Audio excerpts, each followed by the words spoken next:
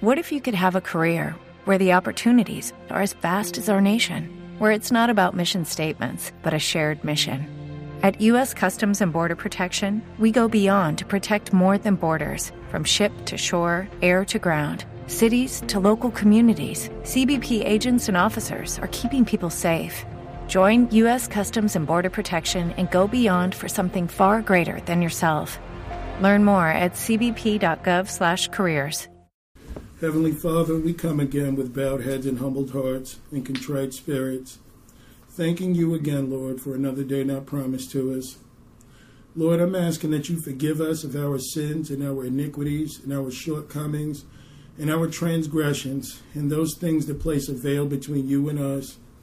Lord, I'm grateful for this time that I get to share with my brothers and sisters in Christ as you have kept us in good health and perfect peace. We're thankful to you, Lord, that all that you do, Lord, the things that we're unworthy of, the way that you've provided for us, Lord, when we've been unfaithful, we just want to thank you for being an awesome God and not holding these things against us. By your grace, Lord, that we're able to do the things that we can do. For we know, Lord, that it is not of our works, for none of us are righteous. We know that there's nothing that we do that makes you love us. Your love is unconditional. We could never live up, Lord, to the standard of being accepted through conditions, Lord, except by your grace. So I'm asking in the name of Jesus, Lord, that your Holy Ghost fall mightily upon us right now. Lord, I'm asking that your Spirit will touch everyone in this room, Lord, for the eyes and ears who can't see or hear. I'm asking, Lord, that these words not go in vain. I'm asking that we not utter words, Lord, that don't come from you. Lord, and I'm just asking, I'm just so thankful that you have kept us, Lord, in these difficult times where no people are beginning to wonder what they believe in this world. Lord, you've got rioting, you've got all sorts of things going on. But Lord, we are supposed to be the light and salt of the earth that are supposed to do your will. Well, hopefully, Lord, we find out tonight what it's actually going to cost. What is it really going to mean, Lord, to walk with Jesus? And Lord, we just ask that your Holy Ghost be upon us, that we may be able to grow every day, becoming more like you. Lord, in the name of Jesus, I bind every foul spirit, every demonic spirit, every spirit of error, every spirit of contention, every spirit of confusion, every spirit of distraction, jealousy, malice, hatred, Lord, every spirit of fear, every spirit of doubt or unbelief. For you are the King of Kings, you are the Lord of Lords. You are faithful, just, and true, and worthy of all praises. Lord, I'm asking that you do these things for your glory and for your honor. In Jesus' name we pray. Amen. Amen. All right, so tonight's study is going to be called Count the Cost. Okay, a lot of people may not understand what that means, but it is something that Jesus had said concerning us and concerning our walk with him. You know, many people get into this thing and they decide to follow Jesus because it's things that their parents may have told them. You know, it's things that they're, they might have heard from someone, or they might have had difficult times in their lives and they discovered Jesus by his grace and they decide to follow him for a while, but that many people have never counted the cost to wonder, what is it going to take to stay here? What am I going to have to give up to walk with him? You know, and is everything that I do, is it pleasing to him? So I'm talking nothing more than entering into relationship with him and knowing who Jesus Christ is, because when you know him, when you enter into relationship with him, then there are things that he wants us to do. There are things that he's going to want us to follow, because the whole goal is to have Jesus Christ in us, that we may walk this thing out with him. It's not our righteousness in this world that will get the job done. It's the righteousness of Jesus Christ that is in us that will make the difference in those who pursue him and those who don't. Okay, so again, I'm Minister Derek Hallett of SoundOfTrumpetMinistries.com. It should be a really good study, but I always like to begin with the Psalm. So let's get started at Psalm 72.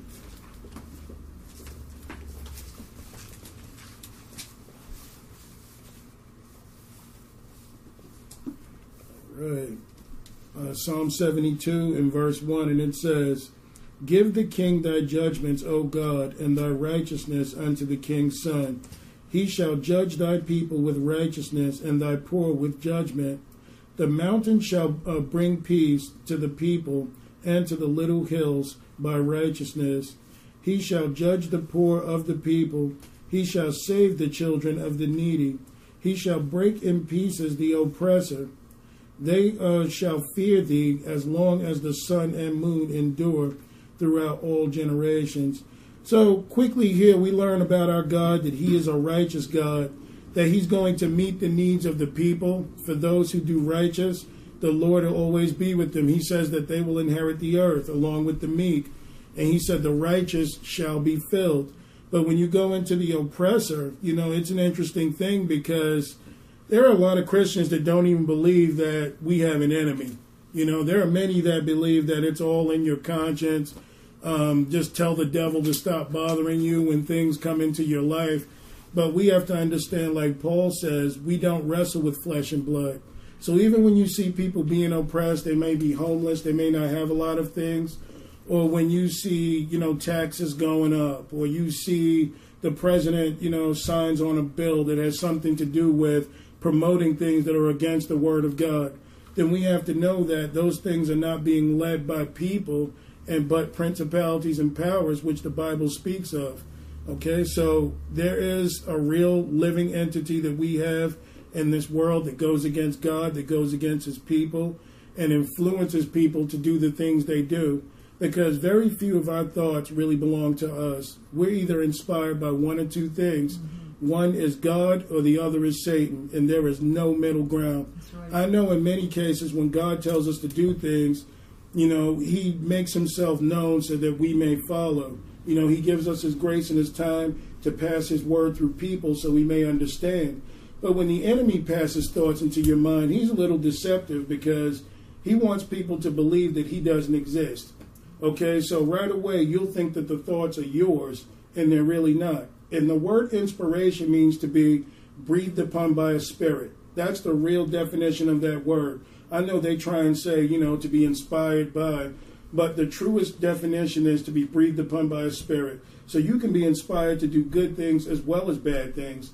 But like I said, where the enemy comes from, he'll make you think that your thoughts are yours, and, they're not. So the Lord is going to judge righteously even the oppressor, even the people who could care less about the poor, that will think that it's okay to, send you to college for 4 years or however long you're there, and then decide to keep you in debt almost the rest of your life just to try and get an education.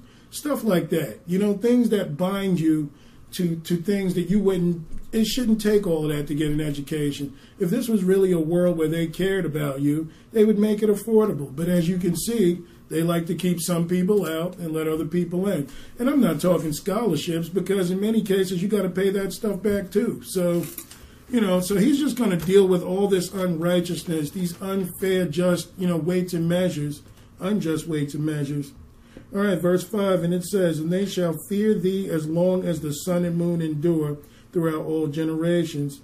He shall come down like rain upon the mown grass, as showers that water the earth.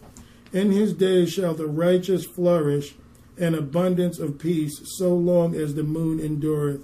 So in his days, in the coming of the Lord, there will be righteousness, and it will flourish in abundance. You don't see that anywhere, really. I know that they tell people you can have the American dream and own a house and do this and that. And, those things are great things. But once you've taken 30 years to pay off your house, guess what? The house is still not yours. Don't pay the taxes, and then you'll see who the house really belongs to. Even with a car, and insurance and everything, everyone gets so excited. I own my car now. In Satan's kingdom, you don't own a thing. Mm-hmm. Stop paying your insurance and find out if it's really your car or not. Okay, so these are things that we need to really pay attention to, that no matter what inspirations come to us in this life, we will always deal with unfair weights and measures. Like usury, where they would call that on the street loan sharking. But in the bank, that's a loan. But we're going to charge interest, to make sure that you pay it back. I mean, the Bible speaks against usury, but we'll continue. This is verse 8. He shall have dominion also from sea to sea, and from the river unto the ends of the earth. They that dwell in the wilderness shall bow before him, and his enemies shall lick the dust. Now you understand where, I try and tell people that you either worship God or Satan in this world, but even if you don't worship and believe in God or Jesus Christ, you will bow the knee one day regardless. And that's what people don't understand is he's still your God. Whether you accept him or not, whether you like him or not, he's still God, and he makes no apologies for it. So you may want to do it willingly, bow before him one day, or you're going to do it grudgingly, but either way, you will confess that that Jesus Christ is Lord. That's right. All right, and then when they say about lick the dust, now you know where they get the terms bite the dust. See, everything comes out of the word. But verse 10, the kings of Tarshish and the isles of the isles shall bring presents. The kings of Sheba and Seba shall offer gifts. Yea, all kings shall fall down before him. All nations shall serve him. And he shall deliver the needy when he crieth, the poor also, and him that hath no helper. He shall spare the poor and needy, and shall save the souls of the needy. He shall redeem their soul from deceit and violence, and precious shall their blood be in his sight. So, this is talking about the righteousness of Jesus Christ. Even though this is the book of Psalms, this is clearly talking about our salvation. The only one who can save souls is Jesus Christ. So he was around even before he came to the earth, 15. And he shall live, and to him shall be given of the gold of Sheba. Prayer also shall be made for him continually, and daily shall he be praised. There shall be an handful of corn in the earth upon the top of the mountains. The fruit thereof shall shake like Lebanon, and they of the city shall flourish like grass of the earth. So imagine having so much abundance, so much food, so much growth, that he's measuring it like to what mountains would be like, that our cup would never run dry. This is in God's kingdom. All right, so it says in verse 17, his name shall endure forever. His name shall be continued as long as the sun, and men shall be blessed in him, and nations shall call him blessed. Blessed be the Lord God, the God of Israel, who only doeth wondrous things, and blessed be his glorious name forever. And let the whole earth be filled with his glory. Amen and amen. The prayers of David, the son of Jesse, are ended. So, David had a heart after the Lord. David speaks of the glorious Lord that we serve, how marvelous and magnificent he is. So we ought to take time to read Psalms and other things in the Word to get a real grasp of who God is, and how much grace and love that he has towards us. The Bible says that his thoughts towards us are as of the sand of the sea. It's innumerable, and look at how imperfect we are, but look at how his love endures. So this is who you would want to hang out with. I mean, instead of the world, which tells you if you want to be good enough, then you need to blah, blah, blah, only to find out you're still not good enough, but you're just doing more in this world. Okay, so from here, I want to go to Luke 14. We're going to get started on this count the cost. What this is about. So we'll go to Luke 14 and we'll start at verse 1. Anybody have any questions, anything they want to add, they can. And you guys can speak freely here. I know this is your first time being here, but any opinions that people may have, they don't bother us one bit. I think that things should be open to discussion because perhaps there may be things said that someone may not understand or disagree with. Either way, it doesn't bother me. I'm here to represent the Lord, not myself. So you guys will never hurt me with opinions or anything that you want to add. Am I right? Right. All right. Let's go to Luke 14 and verse 1, and it says, "And it came to pass as he went into the house of one of the chief Pharisees to eat bread on the Sabbath day, that they watched him. And behold, there was a certain man before him which had the dropsy." Dropsy is kind of like what you would call edema today. I don't know if you guys had ever seen it, but it's like when people have inflammation in their limbs, and it's a real ugly thing. like having excess water in their bodies in certain areas and causes a lot of pain. So this is what this man's condition was. And Jesus answering spake unto lawyers and Pharisees, saying, Is it lawful to heal on the Sabbath day? And they held their peace. And he took him and healed him and let him go. And answered them, saying, Which of you shall have an ass or an ox fallen into a pit, and will not straightway pull him out on the Sabbath day? So this is Jesus here again, making it clear that he's Lord of the Sabbath, that the Sabbath day does not rule over him, that we are not under the law, which when the Sabbath was given. So, he's just putting his emphasis on this. And they could not answer him again to these things.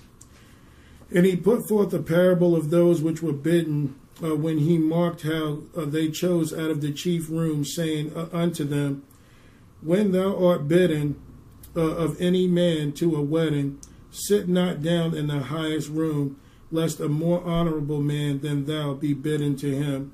And he that bade thee and him come and say to thee, Give this man place, and thou begin with shame to take the lowest room. So right here, the Lord is actually dealing with pride. He's saying that there are a lot of people, and I found this in churches growing up, where, you got the pastor on a high chair, you may have the deacons around, and then you got the mother of the church, then you got the first lady, and it's like everybody's got their perfect spaces in here, like as if they're that much more important. But if you were to have people come in, and it was really about serving the people, you could care less whether you had a high chair or not. This is all about worshiping the Lord. And a lot of people don't know that the pastor is supposed to be a chief servant. Jesus washed his disciples' feet. He did things for his people. So he came to serve, not to get accolades about being the Son of God. So this is what he's talking about here is humiliation. Just allowing yourself to be lowered, and God will exalt you. Verse 10, But when thou art bidden, go and sit down in the lowest room. And when he had bade thee cometh, he may say unto thee, Friend, go up higher. Then shalt thou have worship in the presence of them that sat at meat with thee. And whosoever exalteth himself shall be abased, and he that humbleth himself shall be exalted. Now, quickly here, we learn that the way to God's kingdom is down. I know that the world tells you to push yourself up and be the best that you can be. In God's kingdom, humility is what brings forth the exaltation. When you lower yourself, there are times when, we might have had study here, and someone may present something that, of course, I've heard before. But the bottom line is we're supposed to encourage other people to go on. Not like, oh, man, I know that, so what? No, it's the encouragement like, hey, good, awesome. Someone may call you with a scripture and they're like, man, did you know this? And I'm like, well, I'm glad you found it, praise the Lord. But you're not supposed to be, man, you don't know that. Man, you dumb as a box of rocks. No, that's wrong. We're supposed to be humble, humiliation. Perhaps a person can teach you something that you read over. Mm-hmm. So, the way to God's kingdom is down. This is verse 12. Then said he also to him that bade him, When thou makest a dinner or a supper, call not thy friends, nor thy brethren, neither thy kinsmen, nor thy rich neighbors, lest they also bid thee again, and a recompense be made thee. But when thou makest a feast, call the poor, the maimed, the lame, and the blind. I saw this one time in my church growing up where there was a drunk man that came into the church, and he looked like he was kind of homeless, like a bum. Mm-hmm. And he came in and wanted to sit down, and I remember the deacons removing him and throwing him out of the church. And I remember my dad was there at the time that said, you know what? That man needed to be in here. Who needs the gospel more than someone that is in, dire conditions? Mm-hmm. But see, when you're high-minded, you think, wait a minute, we can't have his filth in here. The pastor's about to preach, so we need to get rid of this guy. So we need to really check ourselves, because Jesus always worried about the widows and the oppressed, the people that didn't have, the people that really need the gospel, that really need help. That's right. All right? But you find a lot of church people, we look out for one another, but our limit only goes to, well, is your situation bad enough? Are you possibly on drugs where I can get you help? We stop there. We're at the point of, well, unless they come into the church and act right, They can't get in here. Mm-hmm. So, the Lord's against that. Verse 14, and thou shalt be blessed, for they cannot recompense thee, for thou shalt be recompensed at the resurrection of the just. So what we understand, too, is, one thing that I do today, and I'm not trying to brag, I'm just saying that God revealed to me that not to lend anymore, but to give. Because if you believe God that much, then you can give it knowing that your God is going to pay you back. Mm-hmm. But anytime you tell people, well, I'm going to have this back on Thursday, right? I mean, there's nothing wrong with lending, but it also shows less faith in your God, to be honest. But I've noticed since I've been giving and not caring, and the Lord's been blessing, He's seeing that I go without, because there were days that I didn't have it, only to receive a phone call from someone, hey, I just wanted you to know, remember that money you gave me a while back? Well, I just want to give it back to you. Or I might have seen just some weird circumstance would come where I might have had a few bucks and I wanted to print something out for the study. And, remember the day we were at Office Depot? We came in we found $20 outside. Sarah found it. So we walk into Office Depot and we're just, waiting on our stuff. And we heard someone call on the phone there and say, hey, have you seen my $20? We didn't hear the conversation, but someone told the woman to hold on and said, did anybody find $20 in here or whatever like that? So Sarah handed it over. And the guy was like, oh, thank you. Then he said, when we were about to pay for our things, he said, oh, how much was that? Well, like 9 something. And he's like, don't worry about it. He said, it's on the house. He said, by the way, you have $10 more credit if you want to get something else. And we're like, no, we're good. But it's just little things like that God can do when you are unselfish and righteous. Because a lot of people would have said, well, I don't know if that was their money or not. Someone else would have taken it, so I'll just take it. But then that's the way of the heathen. Mm-hmm. If we're really following God and believing Him, then we have to know that He's watching every little thing we do. Mm-hmm. He's got to be that real to you where no one else saw it, but guess who did? All right, so, exactly. So verse 15, and it says, and when one of them that sat at meat with him heard these things, he said unto him, blessed is he that shall eat bread in the kingdom of God. Then said he unto him, a certain man made a great supper and bade many, and sent his servants at supper time to say to them that were bidden, come, for all things are now ready. And they all with one consent began to make excuse. The first one said unto him, I have brought a piece of ground, and I must needs go and see it. I pray thee, have me excused. So, to make a long story short concerning this is talking about God, Jesus Christ, having a marriage supper one day. And He spoke to every single one of us about the gospel and about the goodness of Jesus Christ. But why most people won't come to Jesus, read Matthew 13 in your spare time, but a lot of people are, offended with the gospel. A lot of people have things that they think are greater here than following Jesus. Mm-hmm. So He's saying that this man just made excuse to say, oh, well, I've got ground. I've got something to do right now, but can you excuse me? So these people are more focused on worldly things than following the kingdom, than following Jesus Christ. Look at verse 19. And another said, I have bought 5 yoke of oxen, and I go to prove them. I pray thee, have me excused. And another said, I have married a wife, and therefore I cannot come. And now, you hear this a lot, man. This is how serious the gospel is. One of the disciples, who was Peter, was married, but you don't hear much interaction between Peter and his wife. Now, I'm not saying you can't have a wife, but even married, if you intend to follow Jesus, that there is a part of you that you've got to have that time with Him too to get to know Him. This is not a group salvation where you say, well, my wife and I, we're going to do this. Now, it's great when couples interact in the ministry together and they do things together. But overall, some people make the excuse, I got a wife, I got this now, I have children, I can't make it.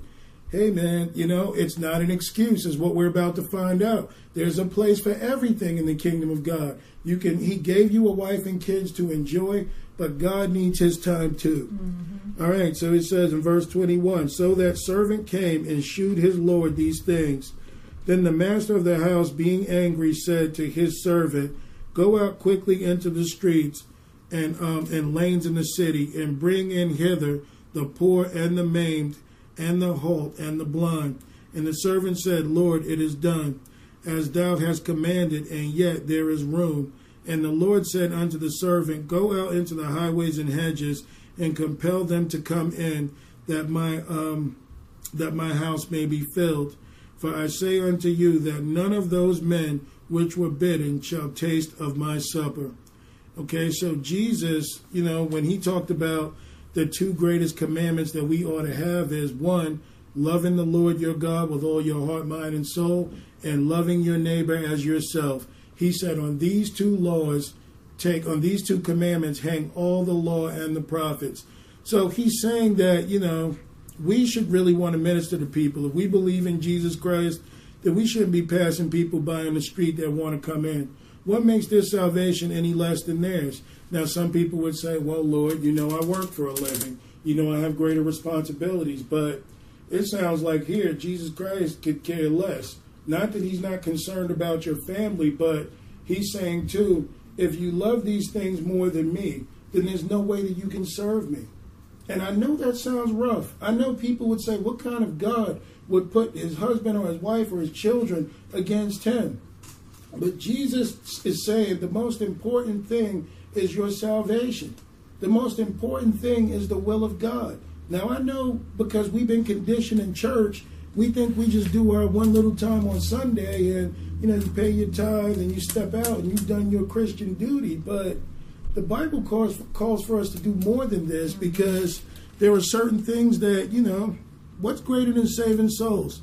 How many hands have we shaken of people that have gone to hell because we never even mentioned anything to them? Mm-hmm. We can be on a job for 10 years and no one knows you're a Christian. So it says, and there went great multitudes with him, and he turned and said unto them, If any man come to me and hate not his father and mother and wife and children and brethren and sisters, yea, and his own life also, he cannot be my disciple. Now, I know that sounds rough. The word hate is not really the word that's used there. It meant the word hate here means to love more. If you love any of these things more than Jesus Christ, you can't be a disciple of Jesus Christ. Why?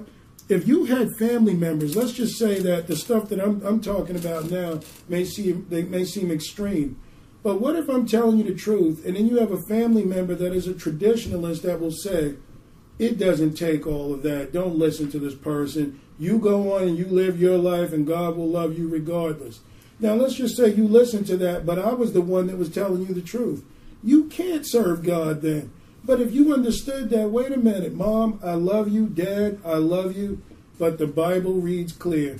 These things are what God requires, and I must do them. Mm-hmm. So his word is overall.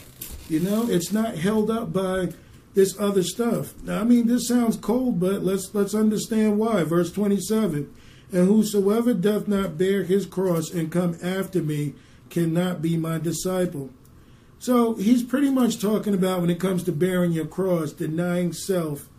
There's a lot of things that you have to deny to walk with Jesus. I know a lot of churches don't talk about this, but, the things we may like to go out and hang out and drink and do things, and someone will say, well, I'm not drunk, I'm just having an occasional drink. But yet and still, that time that you're doing these things takes away from the time that you could be doing things for the Lord. Not to mention, if we were to speak on a spiritual scale, they name these drinks things for a reason, mm-hmm. Okay? They don't call Grey Goose because it's Grey Goose, all right? They don't call Absolute and all these other things Red Dragon and you name it, all these things just because, man, there's just, a mix of good liquor and I can drink it. I know I'm going to lose people with this, but drugs themselves, be they alcohol or anything else, they open you up to spiritual things. Mm-hmm. Even if they don't fill you with anything, they lower your resistance to resisting sin. Okay, and this is why a drunk man speaks sober thoughts. This is why when someone gets drunk, they can just speak loosely because their guard is down. They don't care what they're saying as long as they feel like it's true. But people have known for a long time when you experiment with drugs and things, spirits can enter. And this is why people may be afraid to dance before they start drinking. Once they start drinking, man, you tear up the floor. You rerun from what's happening. You're doing your thing. I mean, you are really getting into it because you've lost consciousness of everything else. You're being moved by something else. So, I'm trying to be funny, but, all right, so this is verse 28. For which of you, intending to build a tower, sitteth not down first, and counteth the cost, whether he have sufficient to finish it? So the Lord is saying, if you're going to walk with him, he wants you to take an evaluation of who he is, what he desires, what he likes, because there's nothing worse than not counting the cost. And I'm going to prove that. Let's go to Matthew 13 real quick. I know we've gone over this before, but, counting the cost is a really big deal, because there's nothing like getting to the store excited about something you're going to buy, only to find out that your card is declined, all right, or you're a little short. And then you got to come up with that, what time you guys close? All right, I'll be right back. And see, that's why they started putting ATMs inside of stores, because they're like, you don't have to leave. You can stay here. Oh, no, I'll be back. They know you're not coming back. So there's nothing worse than doing that. I mean, imagine being engaged and you're going to buy your wife this beautiful ring, and you get there and I'm sorry, the card was declined. I mean, that's what I say, have American Express, hey, you want Jesus Express. Exactly. So we'll go to Matthew 13 and we'll start at verse 18. And it says, Hear ye therefore the parable of the sower. When anyone heareth the word of the kingdom and understandeth it not, then cometh the wicked one and catcheth away that which was sown in his heart. This is he which receives seed by the wayside. So in the beginning of this chapter, Jesus talks about that, there was a sower that planted seeds. Some seeds fell on the wayside, meaning they didn't even touch dirt. Some fell in stony places, so the seeds couldn't break through. Then there were some seeds, because they were in bad areas, they were choked up by thorns. And then there were others that, brought in good fruit. It landed on good ground. So this is the first one that fell on the wayside, means it didn't even get close. And then it says, and catcheth away, then come the wicked one, and catcheth away that which was sown in his heart. This is he which receives seed by the wayside. So what we understand here is, and I've seen this happen many times, you go to preach the gospel and you tell people about Jesus, and you'll find some people, everyone's not here for the same purpose. Some people are here because they got nothing else better to do. There are other people that are here and they hear it and they'll say, you know what, this sounds good. It touched me, but I'll have to give it some more thought before I pursue it. That's the individual that the enemy comes in and just says, man, do you really want to go back there? Do you really want to pursue this? I'll tell you what, why don't we go the following week? Or when you get time at the end of the month. Now, momentum is a serious thing. You start doing one thing enough, and before you know it, it'll be months before you've been at church. Mm-hmm. All right? So this is how the enemy works. Then there's verse 21, and it says, 20, okay, and it says, But he that receiveth seed into stony places, the same is he that heareth the word, and anon, which is immediately with joy, receiveth it. So these are the people, man, when they come in and they think they've heard the truth, they're, amen, yeah, brother, preach. Yeah, this is what I've been, he's bringing the truth. All right, so look at verse 21. Yet he hath not root in himself. So he's not grounded in the word. He's just someone excited. But dureth for a while. For when tribulation or persecution ariseth because of the word, by and by he is offended. Now, I'm going to go out and say this. There are some people, like I said, all they want to hear about is the goodness of Jesus. But when you think about what I've already mentioned tonight, as far as nothing can be more important than Jesus, you'd find people offended. If you were to tell people that the Bible speaks about homosexuality as a sin, people would get offended.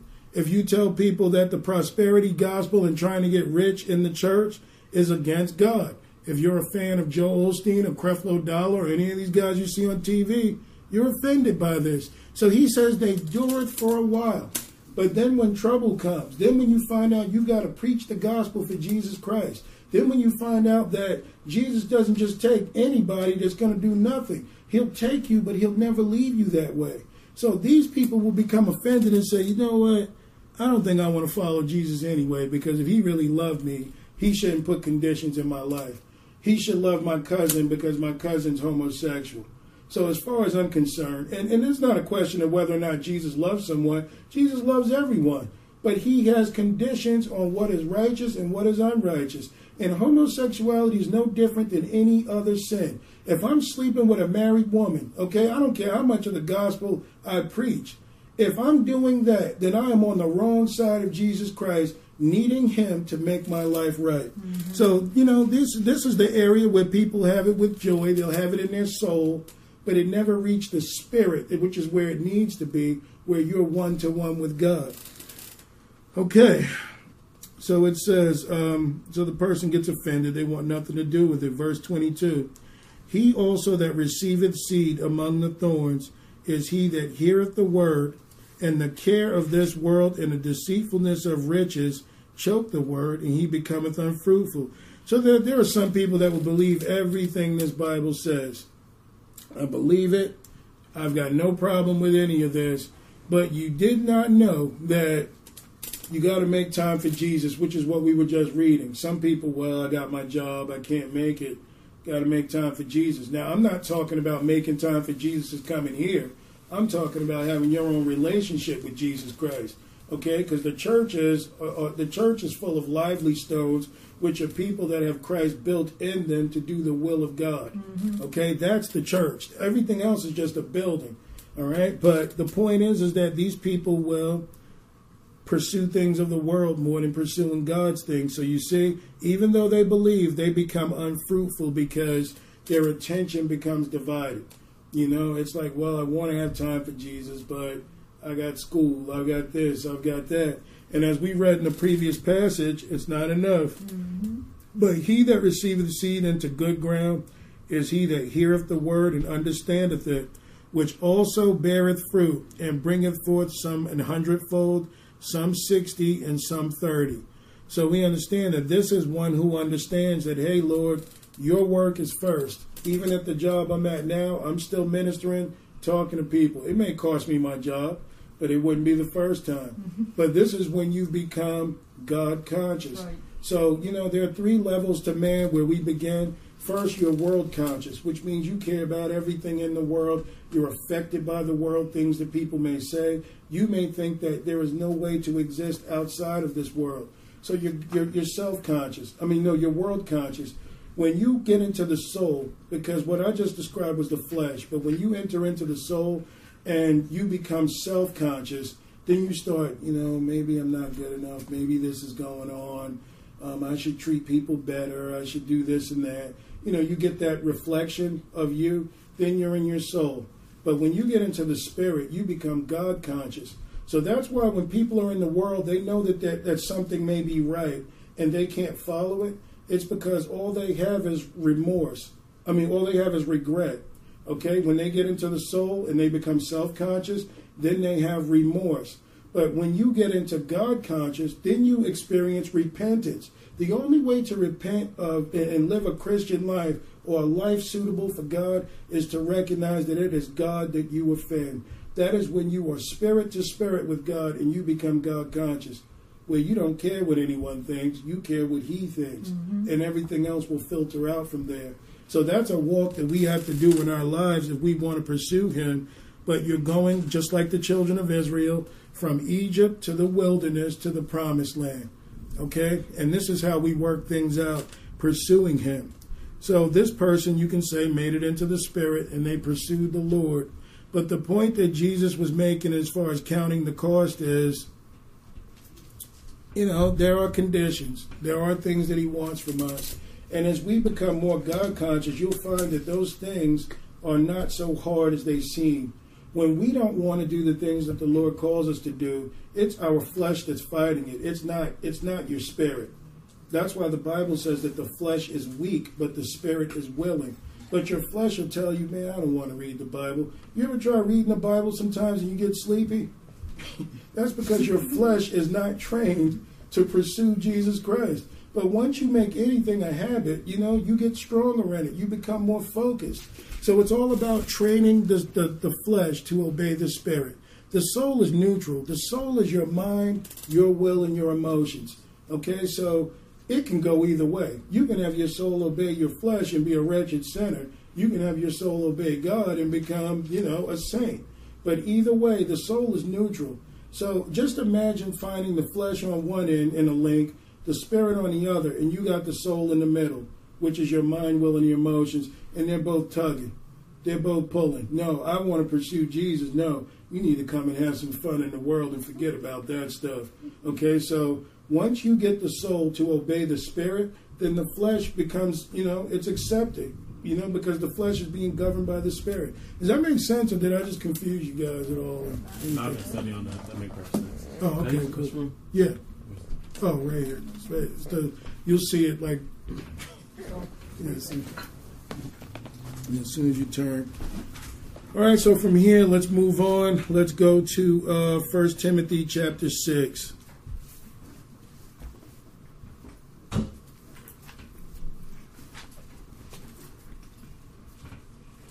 Matter of fact, you guys are going to hate me for this.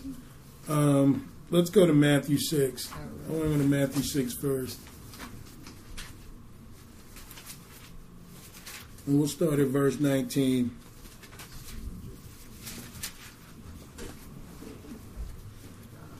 All right. Matthew 6 and 19, and it says, "Lay not up for yourselves treasures upon earth, where moth and rust doth corrupt, or where thieves break through and steal.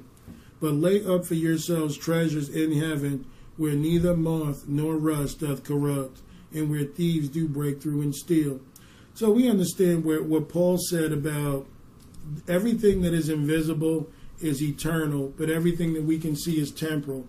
You can have a diamond watch, you can have a house, a car, whatever. That house needs to stay in repairs. Your car, when it breaks down, you'll get another. So you'll always find yourself either trying to protect, put an alarm on, or do something just to maintain what you have. But Jesus is saying, man, lay up treasures where nobody's going to steal here. Right. All right, verse 21, "For where your treasure is, there will your heart be also." So you see what we read last about your heart, about pursuing, family before Jesus and money before Jesus and all these things. He's saying where your treasure is, there will your heart be. So if your heart is after the world, it can't be after God. Verse 22, "The light of the body is the eye, and therefore thine eye be single, thy whole body shall be full of light. But if thine eye be evil, thy whole body shall be full of darkness. If therefore the light that is in thee be darkness, how great is that darkness?" So this is talking about when a lot of people won't pursue the truth because you have other religions out there that think that they have their truth. But what if that was your inspiration? If your inspiration was something of the world, if your inspiration was, in a sinful life, if your inspiration was into false religion, and that is the only light, that is the light that is in your eye, then imagine if it's not true, how great is that darkness? Think about it. That means you're almost totally blind. Because if your eyes are supposed to, attract that which is light, and then those are dark, then you're pretty much walking around blind. Your perspective is messed up. Exactly. All right, verse 24, "No man can serve two masters, for either he will hate the one and love the other, or else he will hold to the one and despise the other. You cannot serve God and mammon." Now, I want to make this point quick before I go further. This does not mean be homeless. Okay, it does not mean don't have anything. All that the Lord is saying here is, if you're going to use the money, use it to help the homeless, and the Lord will bless you. But he's saying you can't serve money. It can't be your God. It can't dictate what you do outside of God. Okay, so this is why he's saying, you can have the money, but don't let the money control you. Now, anyone who's ever pursued money, look at where their lives have gone. You don't become a prostitute because you like to be that way. You start out pursuing the money. Okay, and then before you know it, you got a drug habit. Now you're hooked into whatever it is, and the money is irrelevant. Right. Now you just do it to support your habit. But the money is what led you in. And that's a rough example, but I'm just saying overall that a lot of people have pursued money. And one thing I've learned about a rich man and a poor man is their lives are pretty much the same. The rich man may have things that he's able to afford, but now he's got to worry about who he can trust with all these riches. So his life is somewhat miserable because there's no one you can trust when you're like that. They both die. They both worry. They both get sick. They have almost the same life, except one is able to afford more in the natural world. But outside of that, they're pretty much the same guy. So these things can't complete you. These things can't give you a life of abundance. They're here to enjoy certain things, but they don't take away the void in your life. They don't take away the pain that you may have in your life. Only God can do that. Verse 25. Therefore I say unto you, take no thought for your life, for what ye shall eat or what ye shall drink, nor yet for your body, what ye shall put on. Is it not the life more than meat, and the body than raiment? Behold the fowls of the air, for they sow not, neither do they reap, nor gather into barns, yet your heavenly Father feedeth them. Are ye not much better than they? So this is a walk of a mature Christian. I don't want to even say mature. I want to say someone who truly believes God 100%. Whenever you can find yourself walking off the job, leaving your home to pursue Jesus Christ and everything that he's telling you, and the Lord is telling you, I will provide as you go, man, that's real faith. That is true faith. And I won't lie to you, I have not done this yet. I've trusted him in many situations where I've lost my job and they wanted me to work on the days that we were to have study, and I'm like, I can't do it. So I went for a month without work until the Lord provided me with something else. But I've never stepped out on total faith. I can be real enough to say that, where I've just left everything in my life and just went. Yeah, Martin. I thought you did when you left Brooklyn. Didn't you do that? That's true, but I left Brooklyn not knowing the Lord. So, I mean, that was one thing. I got in trouble out here, and then the Lord told me, He brought me closer to him. But I left New York a heathen. I mean, I was low down and wretched. I was out there pursuing my ex-fiance. I wasn't here for Jesus. Thank God he found me. But yeah, the point is, he said the birds here, if you ever notice, birds don't pack away food. Okay, they wake up every morning, dig through garbage, someone feeds them or whatever, but they get fed.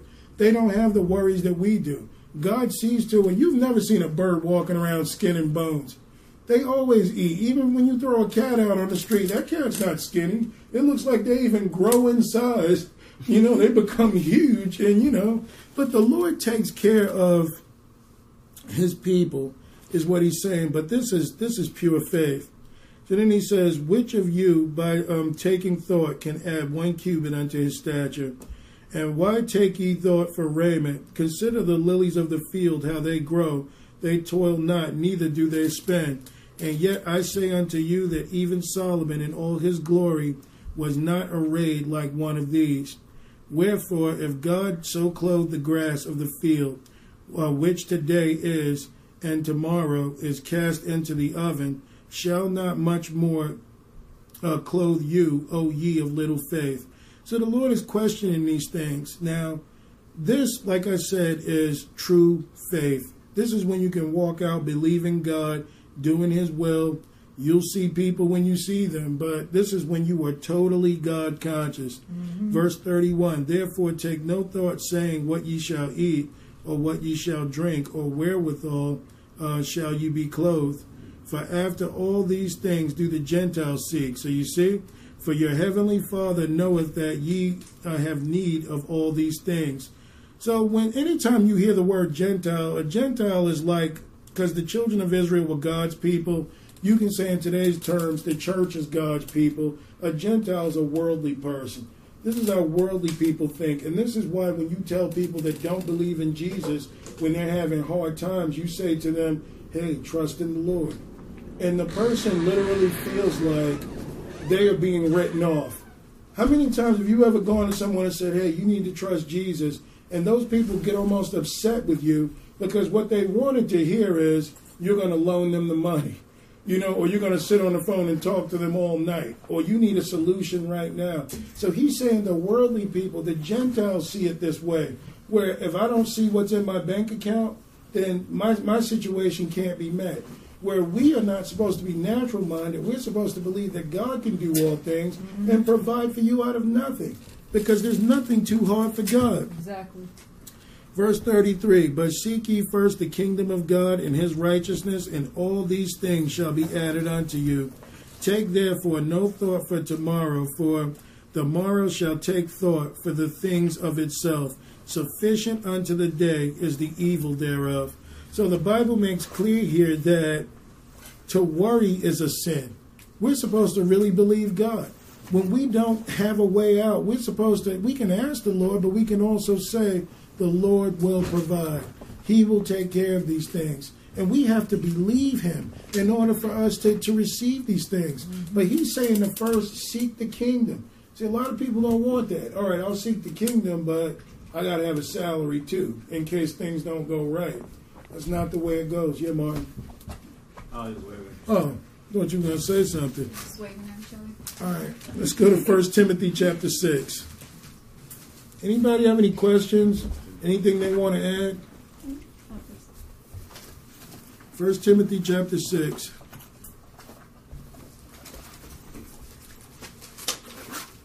So I think what's going to really, keep a lot of people from pursuing the Lord is idolatry. I think that is the biggest sin that's going to lead most people to hell, because idolatry is so easy to do. It's so easy to place something before Jesus. It's so easy to worship anything, whether it's sports or TV or whatever. There are people who won't even come to study because they love their sport. Oh, well, the game is on. I can't make it tonight. And I'm not saying they have to. The Lord is wherever you are if you're a real believer. But I'm saying you got people that won't even do that because they care about this stuff. Yep. And it takes the Lord to really pull these things out of us that we may see right. All right, so 1 Timothy chapter 6. And I want to start at verse 3.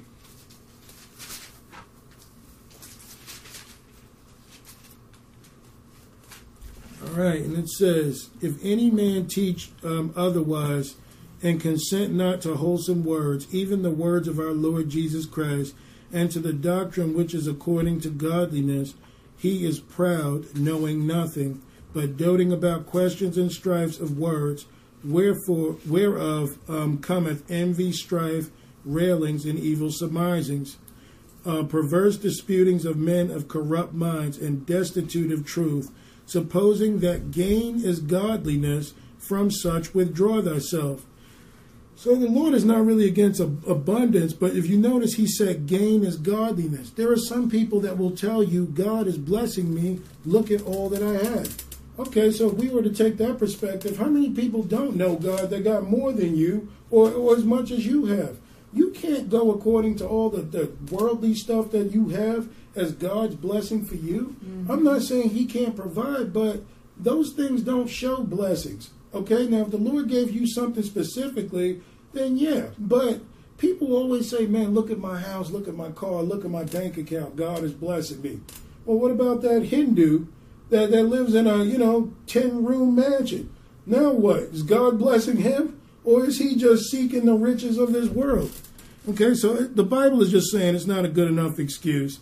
If gain is godliness to you, the Bible is saying withdraw yourself. But godliness with contentment is great gain. Now, some people, I've heard people say, I don't want to be rich, but what I would like to be is wealthy, or I'd like to have my needs met from day to day. Those people have a better understanding of what contentment is, because if you trust in the Lord and he's meeting your needs every day, then that takes away your effort to want to do something else. It gives you more faith in God. If you don't know how he's providing for you every day and he's providing, that's better than you trying to go into your account book and balance your checkbook and, wait, this bill's coming out and I've got to do this and I've got to do that. And I'm not saying that you can't do those things, but I'm making the point that if you trust God, then you have no worries. He provides for you. Okay, so he's saying that godliness with contentment is great gain because you're happy to have God. Of all the things you could ask for, Solomon could have asked for many things. He asked the Lord for a hearing heart and for his wisdom. And the Lord gave him riches. Why? Because the wisdom of God will lead to abundance. It can give you everything you need. Right. And you'll be content with it. Verse 7, for we brought nothing into this world, and it is certain we can carry nothing out. Like I used the excuse before, we can love so many things in this life. I don't know what I can say that I have that's special around here, but whatever it is, you can't pack it in my casket with me when I die. All right? I will never be able to do anything with this stuff in this world in the next life. I'm going to be dead knowing nothing. Okay? So he's saying you just can't take it with you. And having food and raiment, let us be therewith content. So he's saying, be grateful for the necessities. Lord, you're providing for my family. You're providing for me. Mm-hmm. You're giving me a good night's sleep. I have your peace over my mind. That's gain. That's godliness. But some people will want to be filthy rich and be miserable. Mm-hmm. Okay, so he's saying just love the necessities and the Lord will add unto you. 9.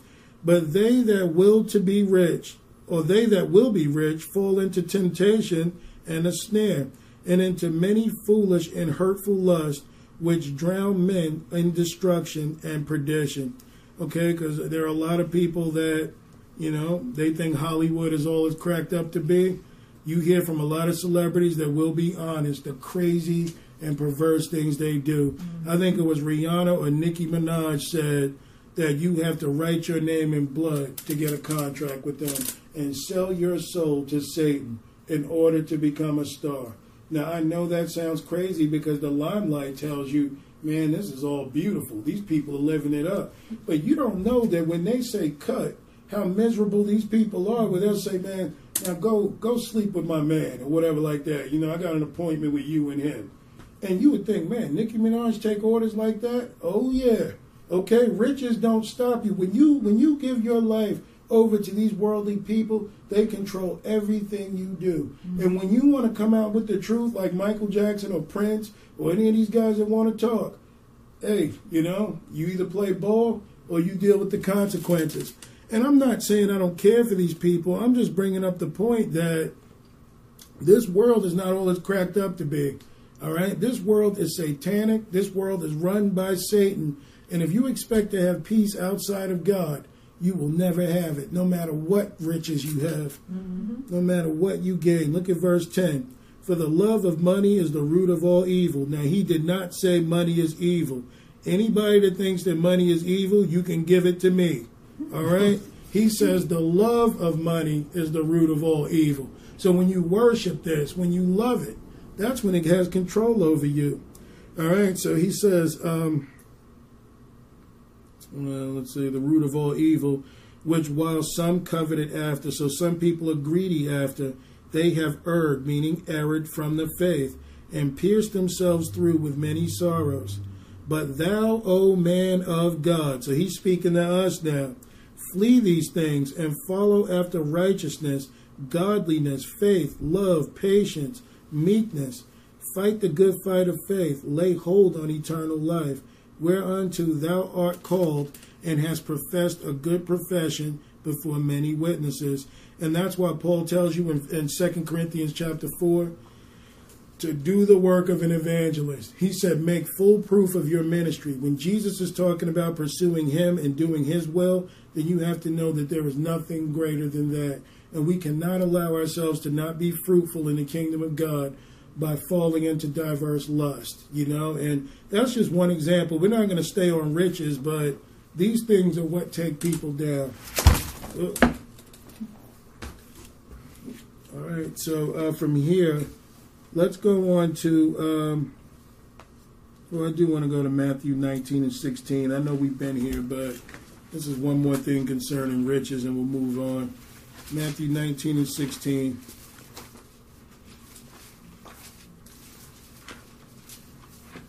Is it too warm in here, guys? No. You feel warm? No. Must be me then. Sitting up under this. Probably. I feel like I'm seeing the devil in here sitting on the couch. I am hot. All right. No more jokes, Lord. I apologize. Matthew 19:16, and it says, And behold, one came and said unto him, Good master, what good things shall I do that I may have eternal life? And he said unto him, Why callest thou me good? There is none good but God, but one, and that is God. But if thou wilt enter into life, keep the commandments. And he said unto him, Which? Jesus said, Thou shalt do no murder, thou shalt not commit adultery, thou shalt not steal, thou shalt not bear false witness, honor thy father and thy mother, and thou shalt love thy neighbor as thyself. And the young man saith unto him, All these things have I kept from my youth up. What lack I yet? So the guy said, Man, I'm flawless. I've done all of this. What else do you want from me? Look at verse 21. Jesus said unto him, If thou wilt be perfect, go and sell everything thou hast and give to the poor, and thou shalt have treasure in heaven, and come and follow me. All right. But when the young man heard that saying, he went away sorrowful, for he had great possessions. So you see, if Jesus said the two laws that we ought to keep, or commandments, is loving the Lord and loving your neighbor, which one did the young rich man violate here? Loving the Lord. He didn't love the Lord. So it didn't matter about what he was doing in his works. When it came down to pursuing the Lord, I'm not giving up my riches, so I don't love you that much. So, see, that's why he tried to butter Jesus up, saying, Oh, good master. And Jesus is like, Why are you calling me good? You don't even know what good is. You're not even a good man yourself, because you keep your riches and get rid of me. That's right. All right, so verse 23, And Jesus said unto his disciples, Verily I say unto you that a rich man shall hardly enter into the kingdom of heaven. And again I say unto you, it is easier for a camel to go through the eye of a needle than for a rich man to enter into the kingdom of God. And when his disciples heard it, they were exceeding amazed, saying, Who then can be saved? But Jesus beheld them and said unto them, With men this is impossible, but with God all things are possible. Amen. So he understands that man would never be able to walk this thing out. We have scriptures talking about that Christ in you, Jesus Christ in you, is the hope of glory. Mm-hmm. All right? God only deals with God. He doesn't deal with you and me. He deals with Christ in you. When he sees the righteousness of Jesus Christ in you, then God can trust you and deal with you. He knows that we're too nasty. We're too filthy. We're too selfish to do what the Lord is telling us to do. So therefore, he doesn't trust you and I. He trusts Jesus Christ in you. If you think he's relying on you and I to do the work, no. That's why the Bible says when our obedience is fulfilled, then we can go and revenge all disobedience. What is our obedience of being fulfilled? Is being baptized in the Holy Ghost. Mm-hmm. It's having the Spirit of God to walk this thing out. Right. Because if you don't have the Holy Ghost, you really have a powerless salvation. You might be saved, but how long will you stay saved? Because you won't have it in you to do what the Lord is calling you to do. Mm-hmm. Your thoughts will be so foreign from God. Anybody's going to say something? I was just going to say the kingdom of God is power. That's right. All right, so the story about the guy. Do we know that he didn't give away all of his possessions? Yeah, because they say he walked away sorrowful. Yeah. But maybe he's sad because he has to give up all of his stuff, and that makes him sad. And that later, yeah, but he then went Jesus, out and then he was fulfilled. That's how I finished it in my head. I was just wondering if that's... No, right, but look where it says. I just wanted to. But look where it says. He said the man went away sorrowful, for he had great possessions. There's actually another account in Luke that explains it, but Jesus said, Verily I say unto you that a rich man shall hardly enter into the kingdom of heaven. Mm-hmm. So that tells you there that he was making an example of this guy. Mm-hmm. So you see why rich people won't make it? He didn't want to follow him. Mm-hmm. Jesus says, sell it and follow me. This guy just... But if you go into the Luke account, it actually does say more. It finishes it? Yeah. Okay. And if he's sorrowful, then that means... He loves something more. Right. He loves it more. Mm-hmm. And it says, in the Bible too, don't turn back. When you let it go, you're not supposed to turn your heart back to it. Exactly. Just wanted him to come around later. Yeah, I mean, he may have, but at this point, it's I ain't giving up a thing. He didn't even say I give away half. This man was sold on his riches. He didn't even ask questions about it. He was like, "How?" Nah, he was like, Jesus was like, "All I need is a penny. I gotta give up." Oh, no, I can't do that. No, exactly. Exactly. But he said, if you will be perfect. So we're going through this perfection process of being Christ conscious. Verse 28 of 27. Then answered Peter and said unto him, Behold, we have forsaken all. We have forsaken all and followed thee. What shall we have therefore? Then Jesus said unto them, Verily I say unto you, that ye which have followed me in the regeneration, when the Son of Man shall sit in the throne of his glory, ye also shall sit upon 12 thrones, judging the 12 tribes of Israel. So what the Lord told them was what their inheritance would be. But notice he says, if you follow me in the regeneration. One thing we have to understand about salvation is this.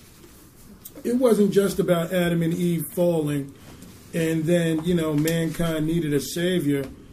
The devil got into our gene pool, okay? He got into our genetics. That's why the Bible starts off in the book of Genesis, okay, unto Revelations. It means beginnings, but this is why they needed Jesus Christ, who had no earthly father, to regenerate man, to get man to be born again. And when you're born of the Spirit, it does change your nature, because the Lord is not going after what you do. See, we don't sin because it's what we do. We sin because it's what we are. We are sinners. Satan destroyed our gene pool because we followed him. So sin is in your children's genetics and your children's children's. It's the regeneration process of being born of the Spirit is what changes you and I. Because no one teaches you to be bad. As a child, think about it. As a child, you do bad all by yourself. You are selfish by nature. Okay? You lie. No one teaches a child how to lie. You can have 2 children, and you go to them and say, which one of y'all broke that lamp? And one of them will cry and tell the truth. The other will, huh? Well, it was already like that when I came in. So, you've got some kids that no one has to teach a kid how to be bad. It is in your nature. And this is the regeneration process of being born of the Spirit to pursue the Lord. And everyone that hath forsaken house or brethren or sisters or father or mother or wife or children or lands for my name's sake shall receive 100-fold and shall inherit everlasting life. But many that are first shall be last, and the last shall be first. So he's talking about, it's not how you walk into this thing, it's how you finish. There are a lot of people that you think because they're a drug addict or a whore or something else on the street, people think that, oh man, they're miserable. You watch how many of those people get saved, and you watch how many self-righteous people in church that don't want to preach the gospel because they're too good to take a homeless person in and give them dinner. You watch how many of them are going to be locked out for not doing the Lord's will. Exactly. Okay? So he's saying forsake. He doesn't mean forget. He's saying these things can't hinder you. They can't hinder your walk. You've got to love Jesus Christ more than anything else in this world. All right, so from here, let's go to Matthew 10. I want to keep it close. That way we don't have a lot of turning. This is a big one, too, that's going to hurt a lot of people. Man, you got to forsake a lot to walk with Jesus. That's right.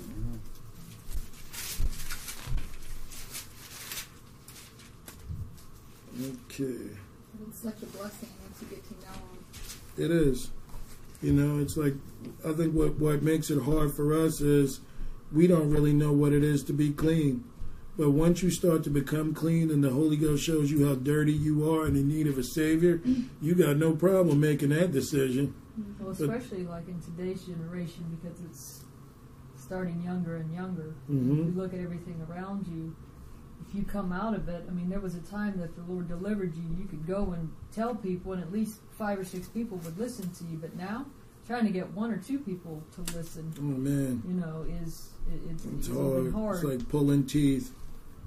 But the Bible says, if our gospel be hid, it is hid to them that are lost, and who the God of this world blinds the minds. And unless the light of Jesus Christ comes unto that person, people are walking around in darkness. All right, so it says, verse 9, this is Matthew 10 and 9. Provide neither gold nor silver or brass in your purses, nor scrip for your journey, neither 2 coats, neither shoes, nor yet staves, for the workman is worthy of his meat. And into whosoever city or town ye shall enter, inquire who it is worthy, and there abide till you go thence. So, if you go into a city and you find out who's worthy, hang out with the believer, or someone who will believe until. Verse 12, and when ye come into an house, salute it, and if the house be worthy, let your peace come upon it. But if it be not worthy, let your peace return to you. In other words, you go to minister and no one wants to, hear you, move on. Verse 14, and whosoever shall not receive you, nor hear your words, when ye depart out of that house or city, shake off the dust of your feet. Verily I say unto you, it shall be more tolerable for the land of Sodom and Gomorrah in the day of judgment than for that city. So we can't get hung up on, we talked about this before, when it comes to winning a soul to Jesus Christ, we can't get hung up on those who don't believe. A newsflash for us all, most people are not going to want to hear the truth. Most people are going to mock and ridicule and not want to be bothered. So we can't get our hopes up believing people are going to like you just because you brought the gospel. Okay, people are going to hate your guts. All right, there may be 1% or 2% that you may see out of 100. See, you can go and minister before 100 people, but I guarantee you, while everybody's booing you and threatening you, there may be 3 people in that crowd that may say, you know what, I think they're telling the truth. They may not tell everybody else that, but you can tell something may have penetrated to them to where they'll want to pursue it. And you know what, if that's the case, then that's who you came for. You came for the masses, but if they don't want to hear it, you can't get hung up on trying to get people to like you. This is an unpopular gospel. Jesus said, if they persecute me, they'll persecute you. If they hated, witness to those people. What's that? A witness to those people who deny Christ. Yeah, it's a witness against them. So we get points with Jesus Christ for being faithful, not for being successful. If we had to go according to numbers, you were going to be unsuccessful. You're going to lose more than you will gain. But the fact of the matter is, he's being pleased by your work. So he says, behold, I send you forth as sheep in the midst of wolves. Be therefore wise as serpents and harmless as doves. So we can't respond to violence. He's saying, be wise. Now, he's saying the serpents are wise, they're crafty. It doesn't mean that we walk in craftiness, but to have discernment. There are some things you may want to go to minister, and the Lord will tell you, not right now. It's not because you're afraid to get in trouble, but this isn't the time. I have another purpose for you, and we can handle this later. But see, some people come up bold with no discernment. Well, I don't care. I'm going to preach these words the way I want to. Then you get fired. And then the Lord will say, well, there were 2 people on that job I wanted you to talk to. Right. But because of you and your big mouth not listening to me, now my will can't be done. Thanks a lot. So this is why we got to go according to what the Spirit says. It's not about trying to be brave. Verse 17, but beware of men, for they will deliver you up to the councils, and they will scourge you in their synagogues. So he's saying that, in their synagogues, he's dealing with the religious crowd here. I'll tell you, there is nobody that gets more angry with you talking about Jesus than church people. If you don't believe me, go and preach. And I'm not saying all churches and all people in churches. I'm saying that for all these people that will raise their hands and shout and scream, praise Jesus, you tell them something in this Bible that's not right, and watch the response you get. Well, I don't care. That's your opinion. So wait a minute, I thought we were Christians. I thought we believe in the Word of God. And they'd be, well, I don't care because you offend me and this and that. You'll find how many church people actually hate Jesus. I'm being upfront. Verse 18, and ye shall be brought before governors and kings for my name's sake, for the testimony against them and the Gentiles. Because we have to understand, too, that Jesus Christ, he wasn't killed by Rome. What killed him was the religious system. It was the Pharisees. It was his so-called people that turned him in. The Romans only did what was asked. But the Romans didn't care whether Jesus lived or died. That wasn't their purpose. But you found it was all the religious leaders who did not want to hear the truth. And you're going to find that today. When the gifts of the Spirit begin to manifest and we start doing all the things that the Lord says, laying hands on the sick and people get healed. Now you have this power and you're doing this in a church. And then when you see the pastor up there that's been a pastor for 30 years that don't even believe in the spiritual gifts, what do you think he's going to say? He ain't going to say, praise the Lord, because you just pretty much took his church from him. What he's going to say is, you're doing those works through witchcraft, by the devil. We got to get rid of this guy. He's going to mess up my money. So we got to understand, our biggest threat is going to be the religious system. It's not going to be the world system. Because the Romans actually even offered to let him go. Yeah. They gave him the choice. Yeah, they didn't care one way or another. And if you read Luke 23, it says Pontius Pilate, who was the governor of Rome, and King Herod, who was supposed to be the leader of the Israelites, when they came together, I mean, the day that Jesus was persecuted, those two became friends. So our biggest threat in this world is going to be the religious system and the government. But if you think the government is writing all these rules against the church by themselves, you're mistaken.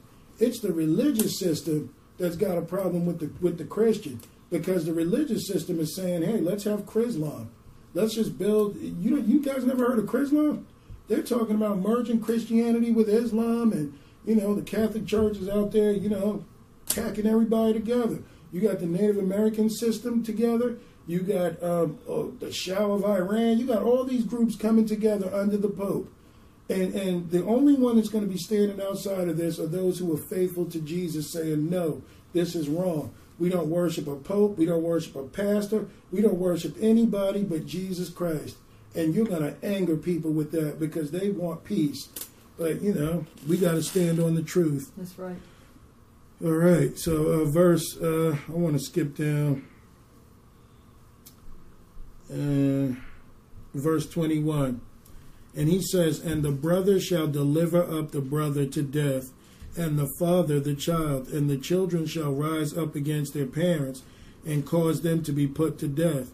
Now, I know this is a hard reality for people, but the reason why Jesus was telling us that we need to pursue him and love him more than anything is because what we're going to see is this thing is going to be spirit to spirit. It's going to be what spirit you're of. It's not going to be blood relation. Blood relation's going out the window.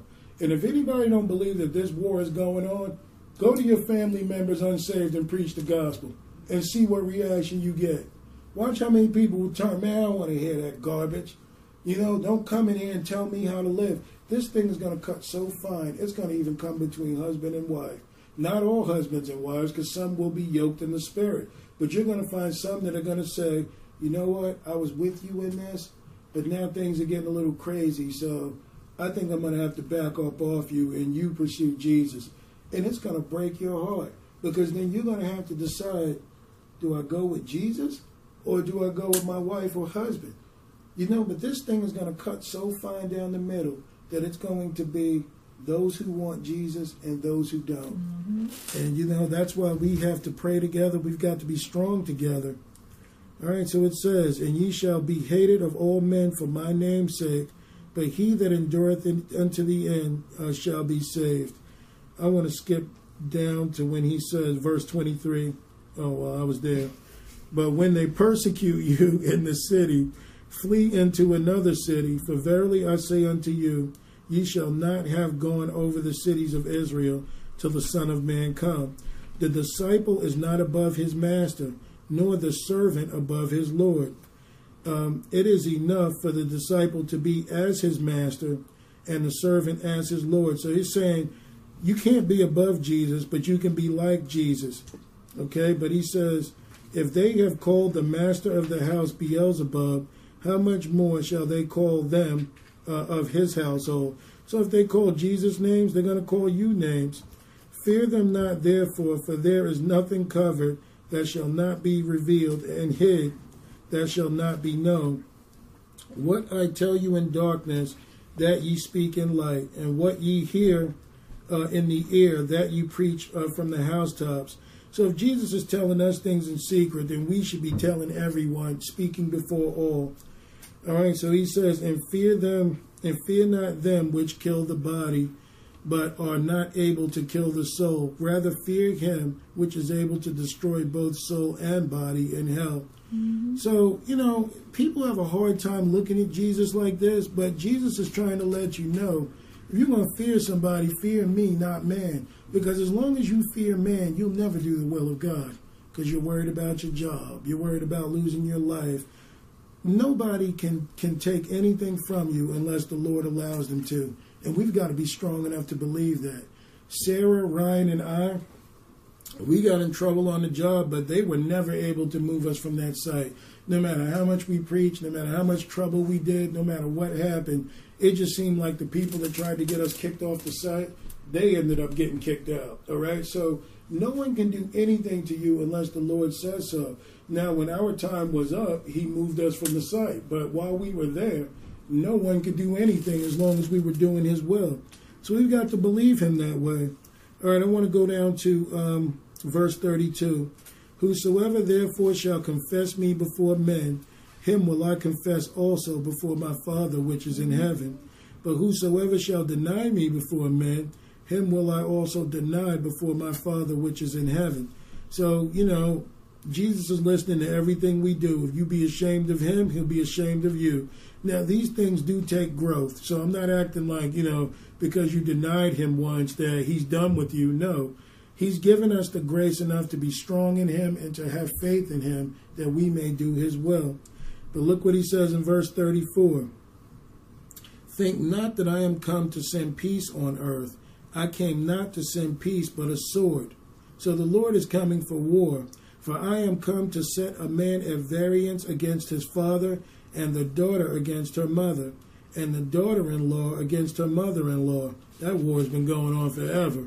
But I'm just saying this is what the Lord intends to do, is that he means to, the only way to preach the gospel, we're going to have family members turn on us. You're going to have friends walk out of your life to pursue Jesus.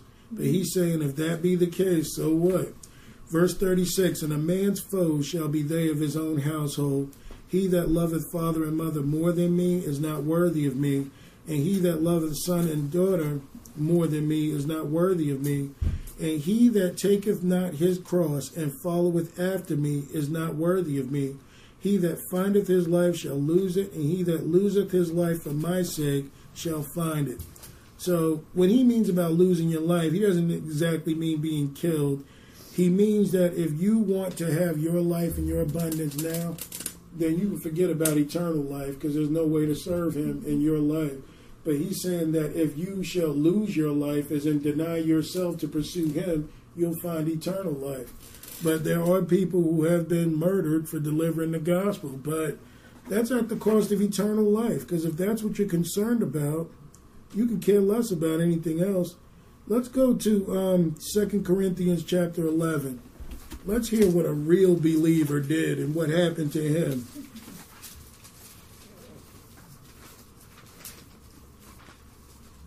What time is it? Because I don't want to go overboard. 9 o'clock. Okay. Corinthians what? Chapter 11.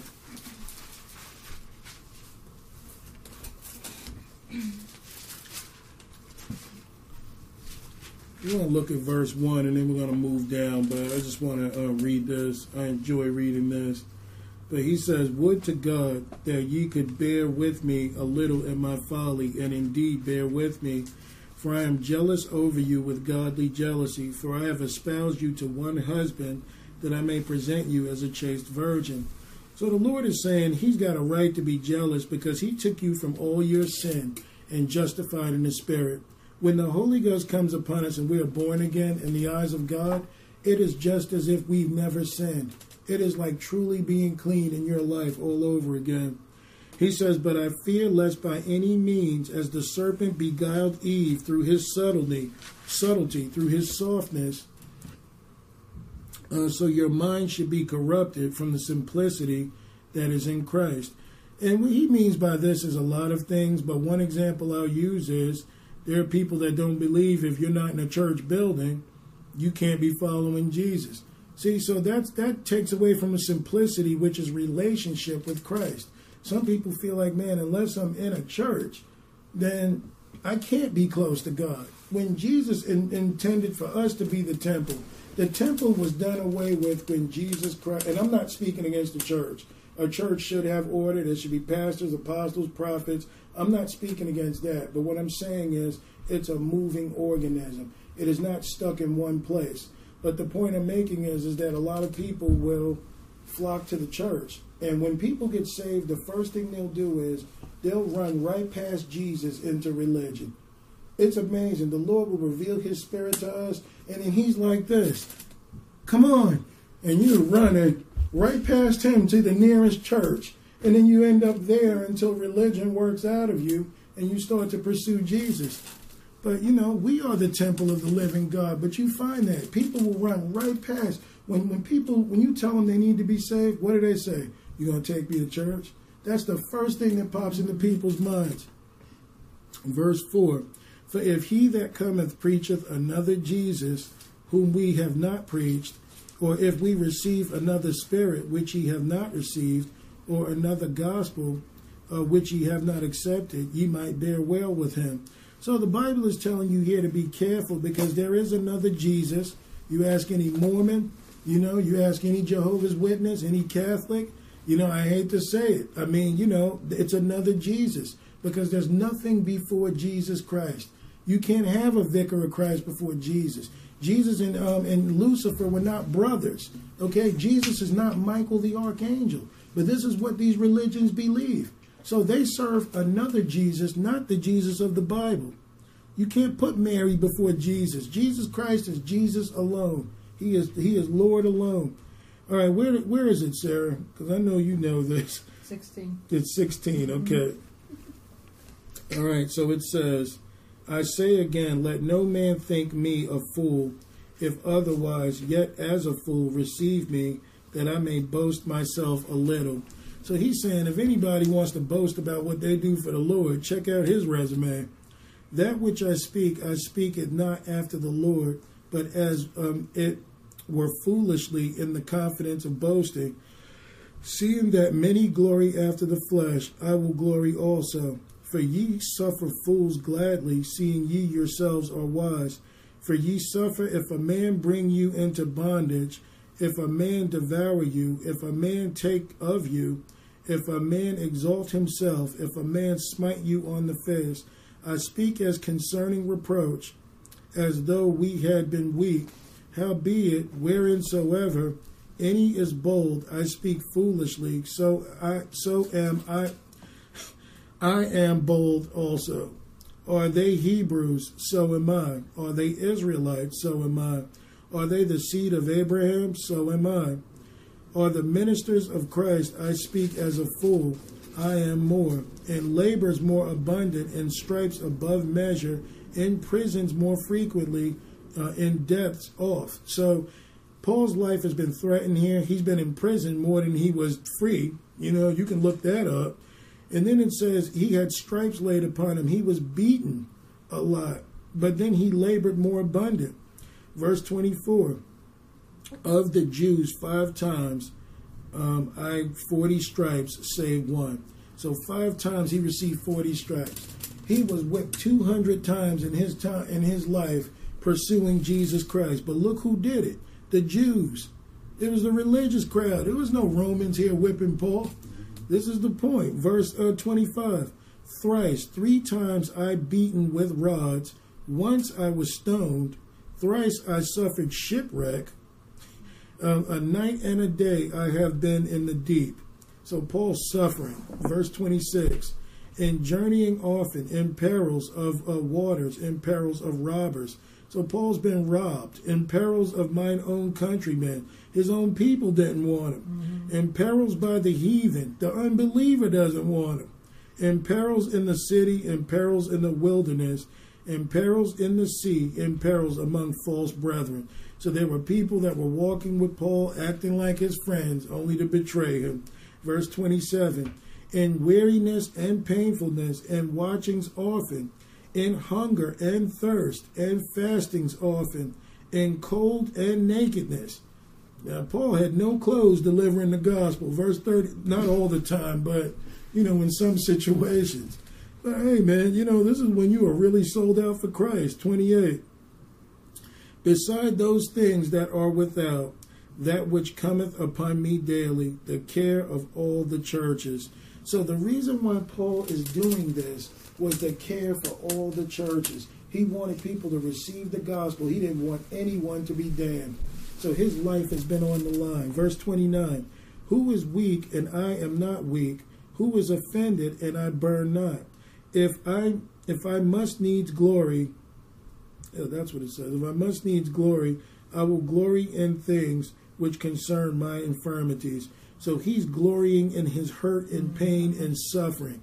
This is a real man of God. Verse 31, the God and Father of our Lord Jesus Christ, which is blessed forever, knoweth that I lie not. So Jesus is his witness that he's done this. 32, in Damascus, the governor under Aretas, the king kept the city to the Damascenes with a garrison, desirous to apprehend me. So understand this. This is a governor of a city that's after Paul. That's just like having a senator come after you today. Imagine Barack Obama when he was senator looking for you because you're preaching the gospel. This is how popular you become. That you are going to become a threat to this world preaching the gospel. And people will want you. Look at verse 33. And through a window in a basket was I let down by the wall and escaped his hands. So Paul had to run for his life to preach the gospel. I mean, now if you look at this, I'm not saying we have to be this, but what I'm saying is this is someone that is truly sold out for Jesus. Never once thinking of himself, but thinking of the church, thinking of your salvation. And thank God for the people that, during the Reformation period, lost their lives to protect this word. Yep. There were people that were put on the guillotine because they were hiding Bibles, trying to make sure the word of God survived when the Catholic Church was trying to kill everybody in sight. Everybody in sight, trying to wipe everyone out. But thank God for them that you were able to have a Bible in your lap today for those people giving up their lives. We should never be conscious of self. We should always be conscious of God. Now, this takes time, but look at what sacrifices they've made in order to have these things. So, we got a long way to go if we want to consider ourselves like them. Oh, yeah. Long suffering, the fruit of the Spirit. That's right. I do want to make a point in Luke 21 and verse 29.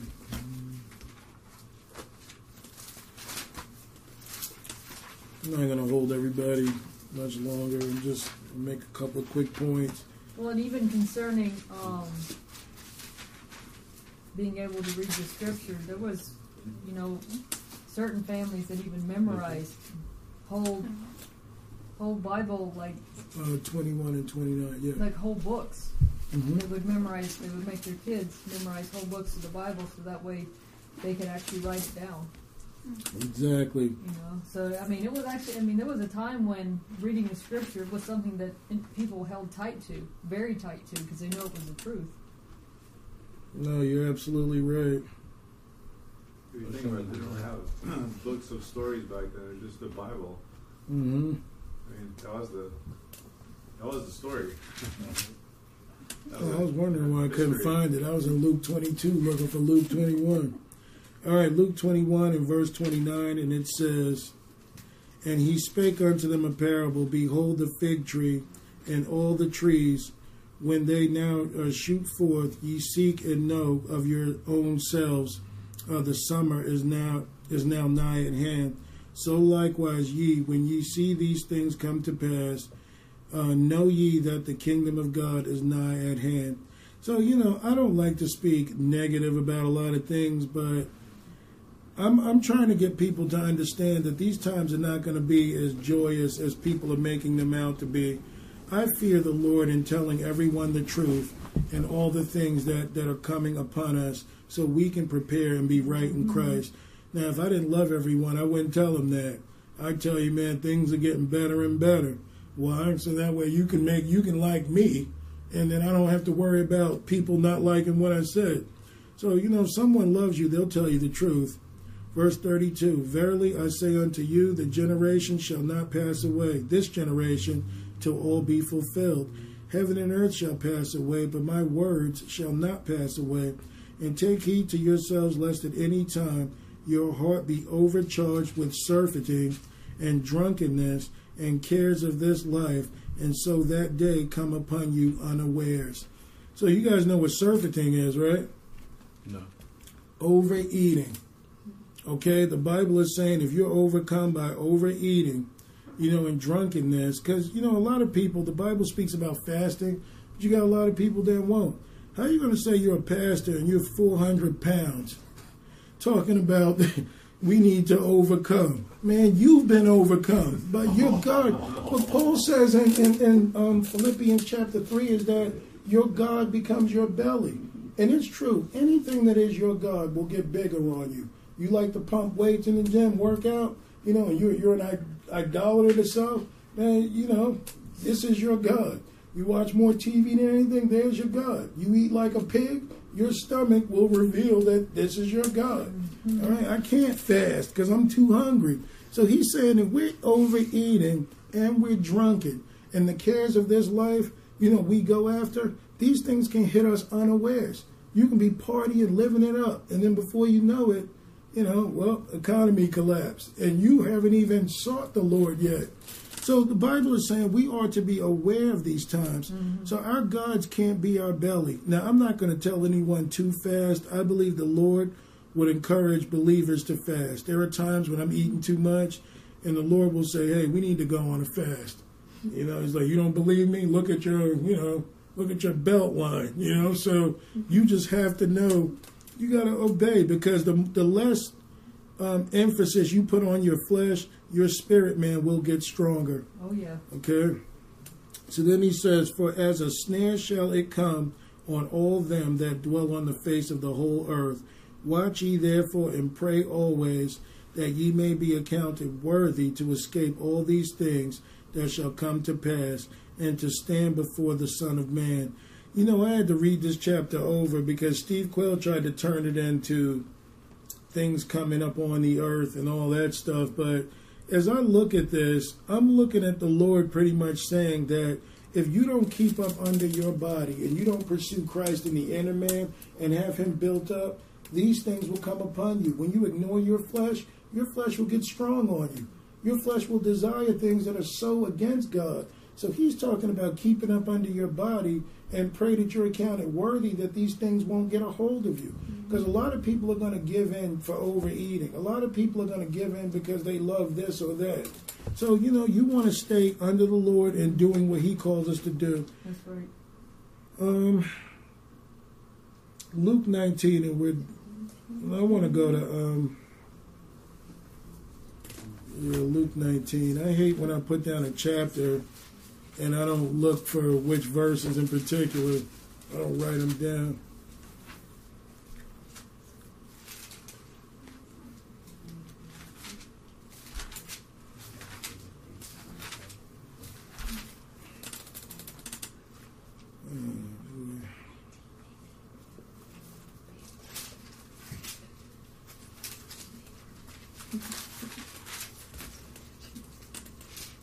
You know what, guys? I'm sorry.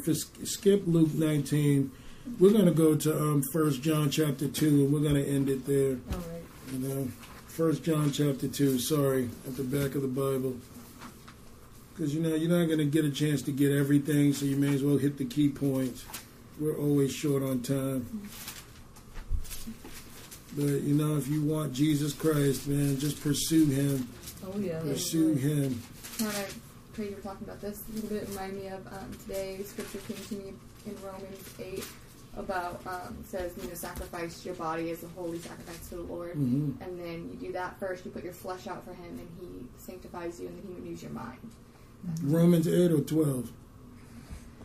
I asked him that. I said 8 or 12, and I wasn't sure. It's 12. Is it 12? Yeah, because I was like, man, maybe that was it. What? You gonna tell the story about the lady Safeway? Oh, yeah. Well, you already know it. So I don't know it. there was a woman in Safeway right over here. She's she was a cashier, and this woman can talk. I mean, she was just talking about every little thing. Every person that walked up, she had a subject. Carla knows who she is because we found out it's the same woman. But she's just always yapping about what's going on and this and that. So we had a couple of people in line in front of us, and there was a woman, probably Russian or from Ukraine. She was in line paying for her stuff, and the girl said to her, "Have you ever thought about where the concept of time comes from? That's interesting." That woman looked her in her eyes and said, "God Almighty, sister," or something like that. And the girl was like, "Oh, well, I don't know. I believe that." And I was like, "Amen." You know, I was in the back. But we were supporting it, and, you know, we were trying to tell her about it, but she kept going off into other things. But we've got to be that bold, because some people have never heard the truth like that. I don't care where we are. That's why they never ask me my opinion at work, you know, concerning things.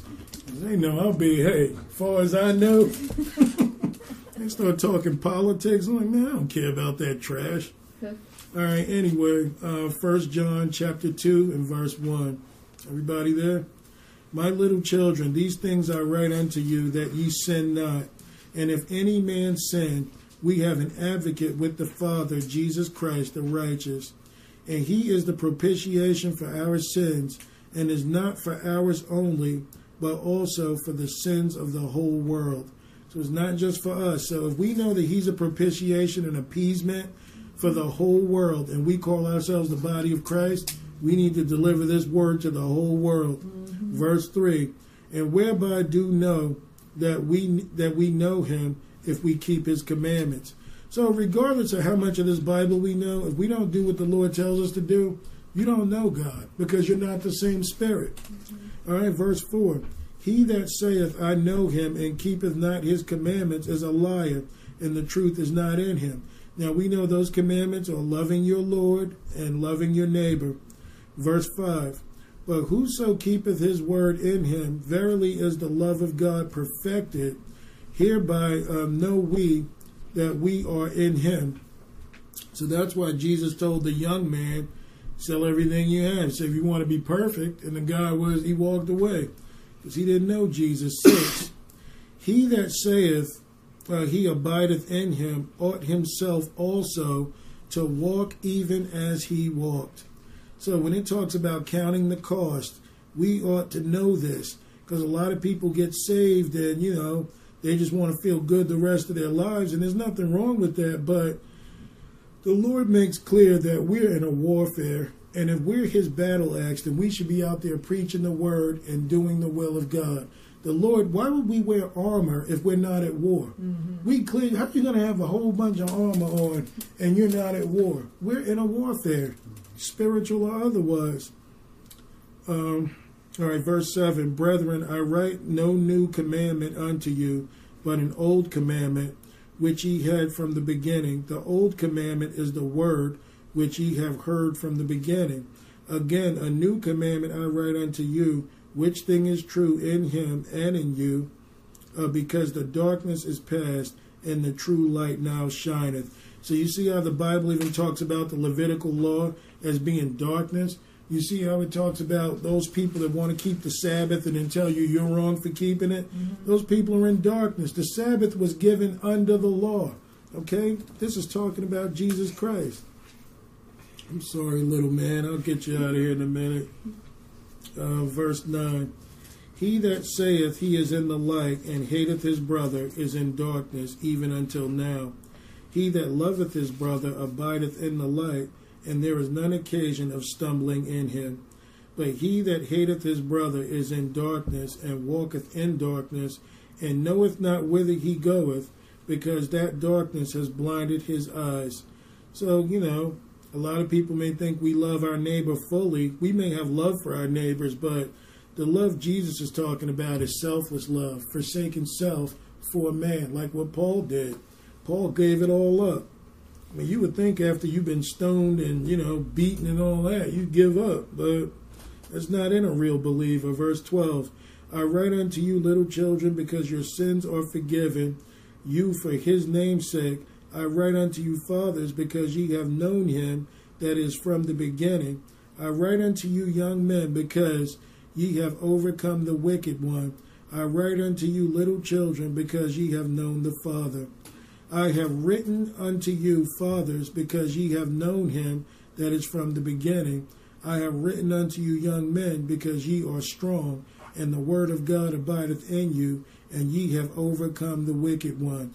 This is why I stay in touch with Dick and Marge. They're like elders in our group because, I may have some experience, but Dick and Marge have seen everything that you can possibly see and having their lives, risking their lives for the gospel. I stay in touch with them because the old man knows the way from his experience, but the young man is strong. Like the Bible is saying, you need a combination of the two. You can't just have a bunch of old people because they won't go.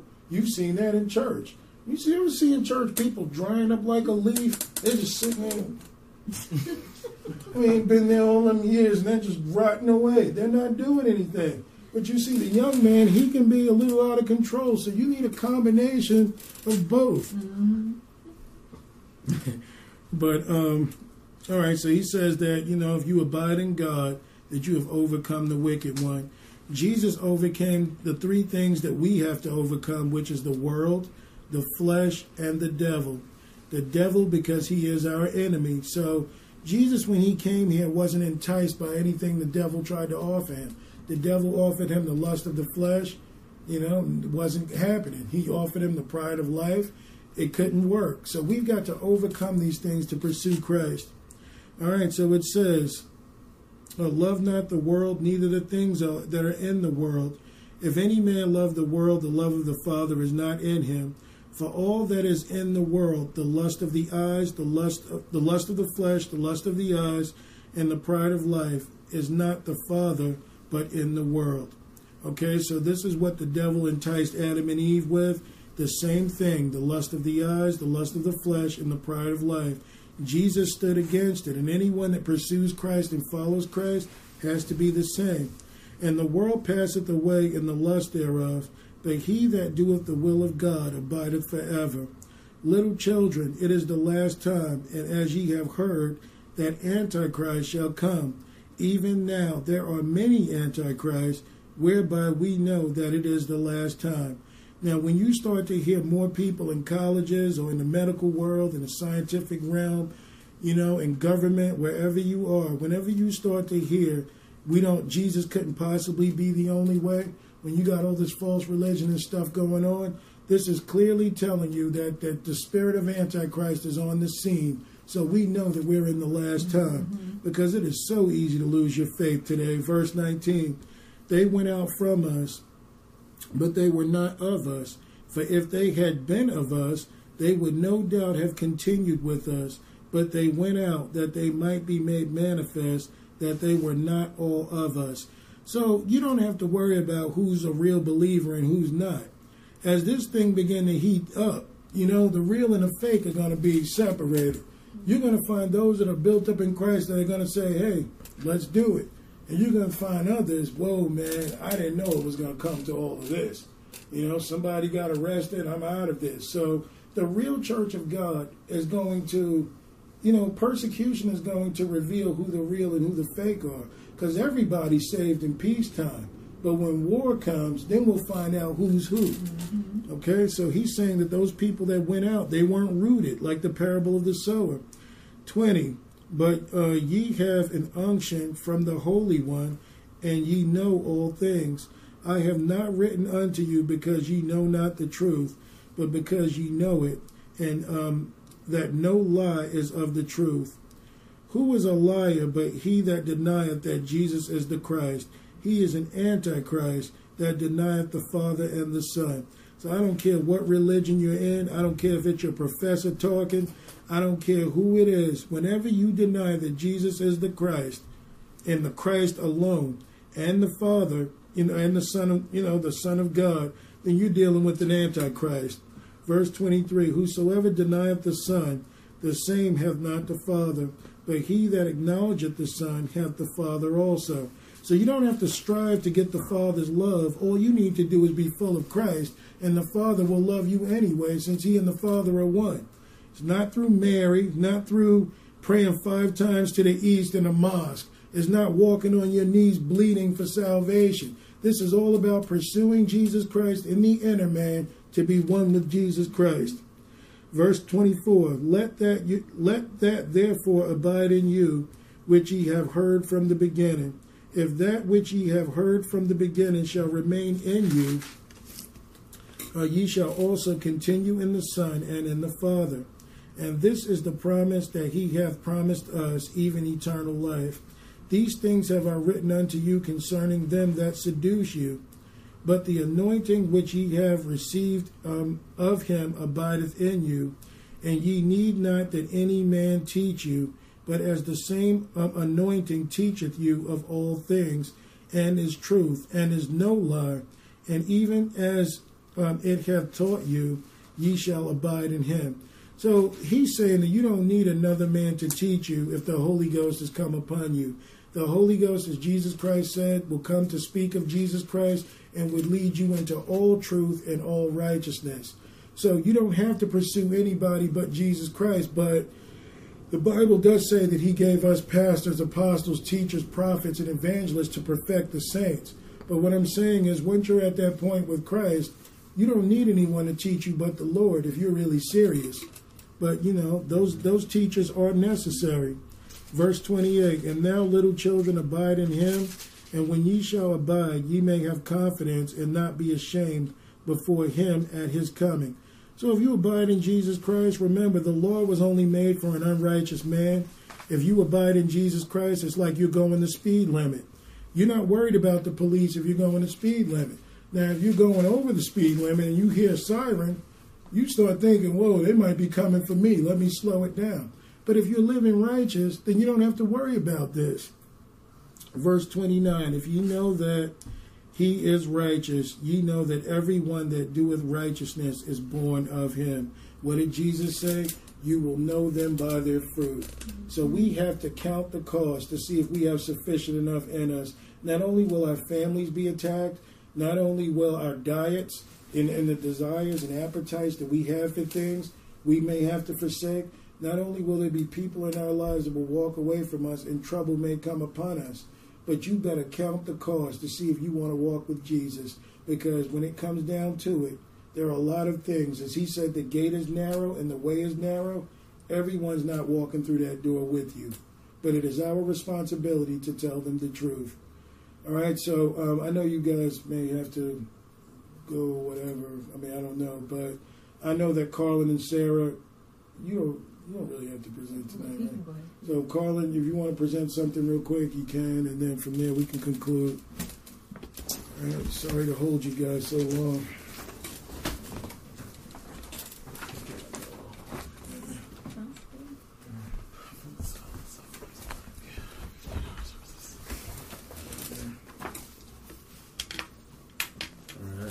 All right, we started in Psalms, so I'm going to have us head back real quick.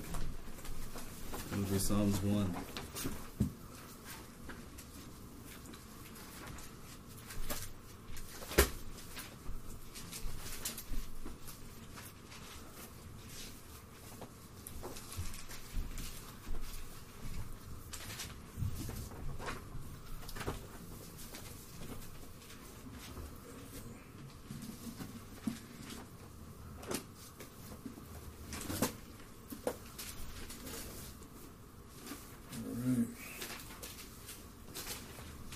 Blessed is the man that walketh not in the counsel of the ungodly, nor standeth in the way of sinners, nor sitteth in the seat of the scornful.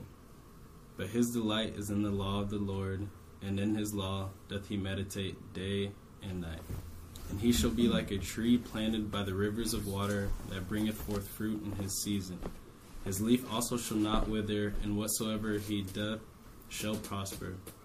So, the delight in the law of the Lord is something that if you're constantly living in your flesh, that's not something that you're going to be able to delight in. You're going to constantly feel convicted, and you're not going to be able to actually experience God's love. So I'm going to have you guys jump over to Romans 7 and 21. And that delight in the law is really in the inner man that strengthens and quickens us. That's right. So Romans 7? Yep, 7 and 21. I think I told you guys.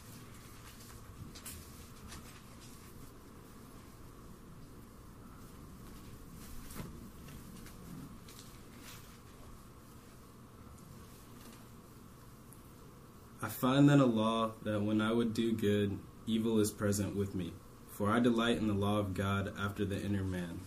But I see another law in my members, warring against the law of my mind and bringing me into captivity to the law of sin which is in my members. So we've talked a lot about this, like that law of sin, which you're only convicted if you're constantly in your flesh, you know, because you're bound to those laws of lust, like through the eyes, through the flesh, like it says.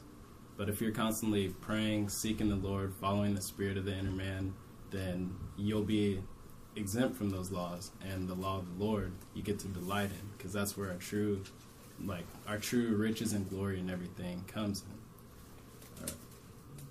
So I'm gonna have you guys jump back real quick. You guys don't have to; it's just one verse, but it's Genesis 6 and 5. If you want to write it down and check it out a little more on your own.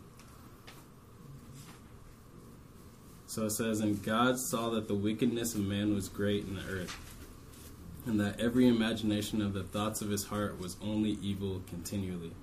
So even in the beginning, man is evil, our imaginations, and that's why it says in the Bible to cast down our wicked imagination and bring every thought into the obedience of Christ. Mm-hmm. Because if we're not doing that, then our mind, which is connected to this world, is running us through all kinds of evil, you know? Like we're trapped in whatever stronghold it has, whether it be, I don't know, music, TV, like we were saying. Or even, sorry, go ahead. No, it's the same phone. Phones, yeah, that's a big one. Yeah. Or even if you try and you bring someone the truth in the gospel, they may be on point with you as far as many things go, like scriptures and whatnot, and then you get into certain topics that, because it's been a certain way that they've been taught their whole life, no, it's almost like no matter what kind of scriptural proof that you bring to them, they can't get over that strong man. Of course, it's not us; it's Christ. He's the one that gives the increase. But it's hitting that wall with somebody because they don't want to give up certain belief systems or certain doctrines or certain pleasures. Exactly, or what their family believes. They don't want to offend their family, just like what was taught tonight. Mm-hmm. Mm-hmm. Yeah. Very true. All right, and then I'll have you guys jump over to Galatians 5 and 16. And it's true, and even like with that, with our families, those should be some of the people that, it's hard, but obviously you want to see them in the kingdom with you, so whatever it takes, like even if you know how they're going to respond because you know them better than anyone else, you got to really confront them if that's what you want. Mm-hmm. But also, too, that boldness with strangers, because with strangers, like, you might not ever see them again, and maybe you were that one that, hey, I need you, like, the Lord, the Holy Spirit inside of you is telling you, I need you to say these words, and say it when He tells you to jump. Because everybody wants to preach to save people. We're supposed to be preaching to the person that doesn't know. Everybody wants to preach to somebody who already know Jesus. You need to get out there. Just like that day when you were sitting out in your car, you said you were at work, you went to grab your lunch and you grabbed your Bible instead and talked to that man. I can't believe that still is like wild. So you said Galatians 5 and 16? Yep. All right. So again, this I say then, walk in the Spirit, and ye shall not fulfill the lust of the flesh. For the flesh lusteth against the Spirit, and the Spirit against the flesh, and these are contrary the one to the other, so that ye cannot do the things that ye would. But if ye be led by the Spirit, ye are not under the law. So this like constant war of like the flesh against the Spirit, it's all the time. It doesn't matter how strong you are in the Lord. If you're not replenishing yourself with the Scripture and fulfilling your spirit, then you're going to be subject to that. So you just got to make sure you're always doing it, and that's like what we're saying, like fasting and everything like that, prayer, and getting together with believers, so you can keep your temple holy. Keep you sharp, that's right. Be sensitive to this. Iron sharper than iron. Mm-hmm. All right, and then, so I'm going to have you guys jump over to James 4 and 7, and I'll close out there.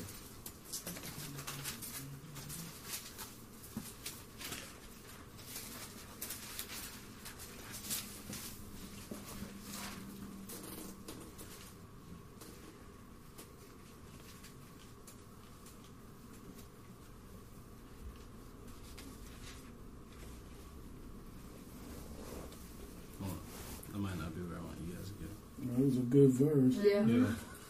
Real good verse. And the one after that. Oh, I'm sorry. I'm in John. That's why. Okay. Oh, I was like that. you're taking after Derek.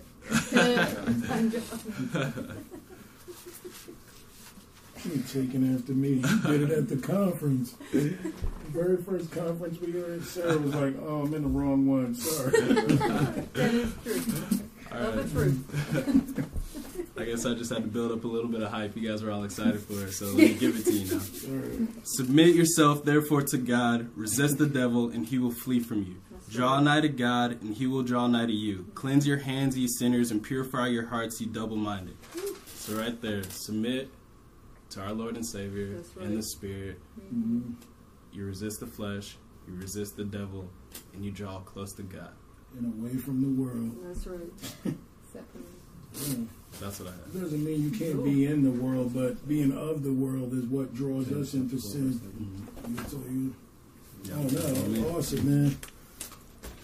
All right, so we're just going to close out. Tonight was about count the cost. So I guess we can just go out in prayer, because one thing we don't want to do is find out we don't have enough in our tank to do the will of the Lord. So Christina's going to pray for us tonight. Whichever one, doesn't matter. Either or. I'll pray. Yeah. Anybody named Christina, doesn't matter. Here we got your book. We're going to get them back there. Let me take off my glasses real quick. Woo! Yep, feeling the heat. Oh, The Holy Spirit. Come on over, man. All right. Heavenly Father, we want to sit here with our heads bowed to you, Lord, submitting our flesh upon you, Lord. We want to get closer in the Spirit. We ask that if there's anything going on in our lives, Lord, that you need to work through, to sanctify, to blot out, to wash out, to cleanse, Lord. We ask that you unlift our veil and make it obvious so we can see that, Lord, and draw near and close to you, Lord Jesus, to do the will of the Lord. Yes, Lord. Your word says, if we ask, we shall receive, Lord. We ask that you build relationship with you, Lord. We ask for healthy and fruitful lives, Lord, the fruit of the Spirit, to be able to prosper to the people around us, Lord, to minister to the people around us, to help draw people in through the word of God, Lord, to build up our armor, Lord, to go out there with the shield of faith, Lord, and have no doubt, but to be confident in your word, Lord Jesus. Thank you, Jesus. We ask if there's anyone here that needs healing, Lord, I ask that you put your hand upon them, Lord. In the name of Jesus, I believe in your power and your divine love and healing, Lord, upon us, Lord. We rely on you. We need to rely on you, Lord. We can't rely on this world and the worldly things and ways for healing, Lord, for restoration, Lord, for guidance, Lord. We have to rely on you, Lord. We are weak without you, Lord Jesus, and we ask that you come into our lives and you strengthen us, Lord. That you allow us to lean on you, Lord Jesus. That you allow us to go upon our calling, Lord. Unlift our eyes, unlift our spiritual veil, Lord, so we can see what that is. And that we go after it full on fire with the fervent spirit, Lord Jesus. Yes, Lord. And we ask that you build this kingdom, Lord. You keep us with a renewing of our mind, Lord Jesus. And that our inward man be cleansed, Lord Jesus. And a new creature into the creature of Christ being rooted and grounded inside of us so we can be strong on the Christ of rock, Lord Jesus. The rock, Lord. You are our rock. Yes, Lord. Lord, we ask that anything comes upon us, Lord, any strongholds, that you rip them out of our life, Lord. You break those chains, Lord Jesus, and that you give us the confidence in your power Thank you, Jesus. to cast them out, Lord.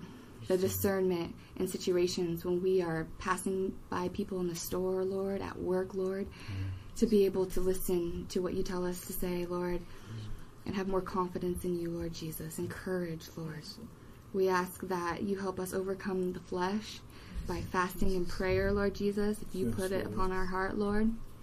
And we ask that we do it with a purpose, Lord, not just because, but because we want to figure out a why, Lord, to get closer to you, Lord Jesus, to feel the Spirit, Lord, to hear the Spirit, Lord, to walk in the Spirit, Jesus. We ask for a baptism in the holy fire, in the Spirit, Lord, but upon all of us. In Jesus' mighty name I pray. Amen. Amen. O'Reilly! You need parts? O'Reilly Auto Parts has parts. Need them fast? We've got fast. No matter what you need, we have thousands of professional parts people doing their part to make sure you have it. Product availability. Just one part that makes O'Reilly stand apart. The professional parts people.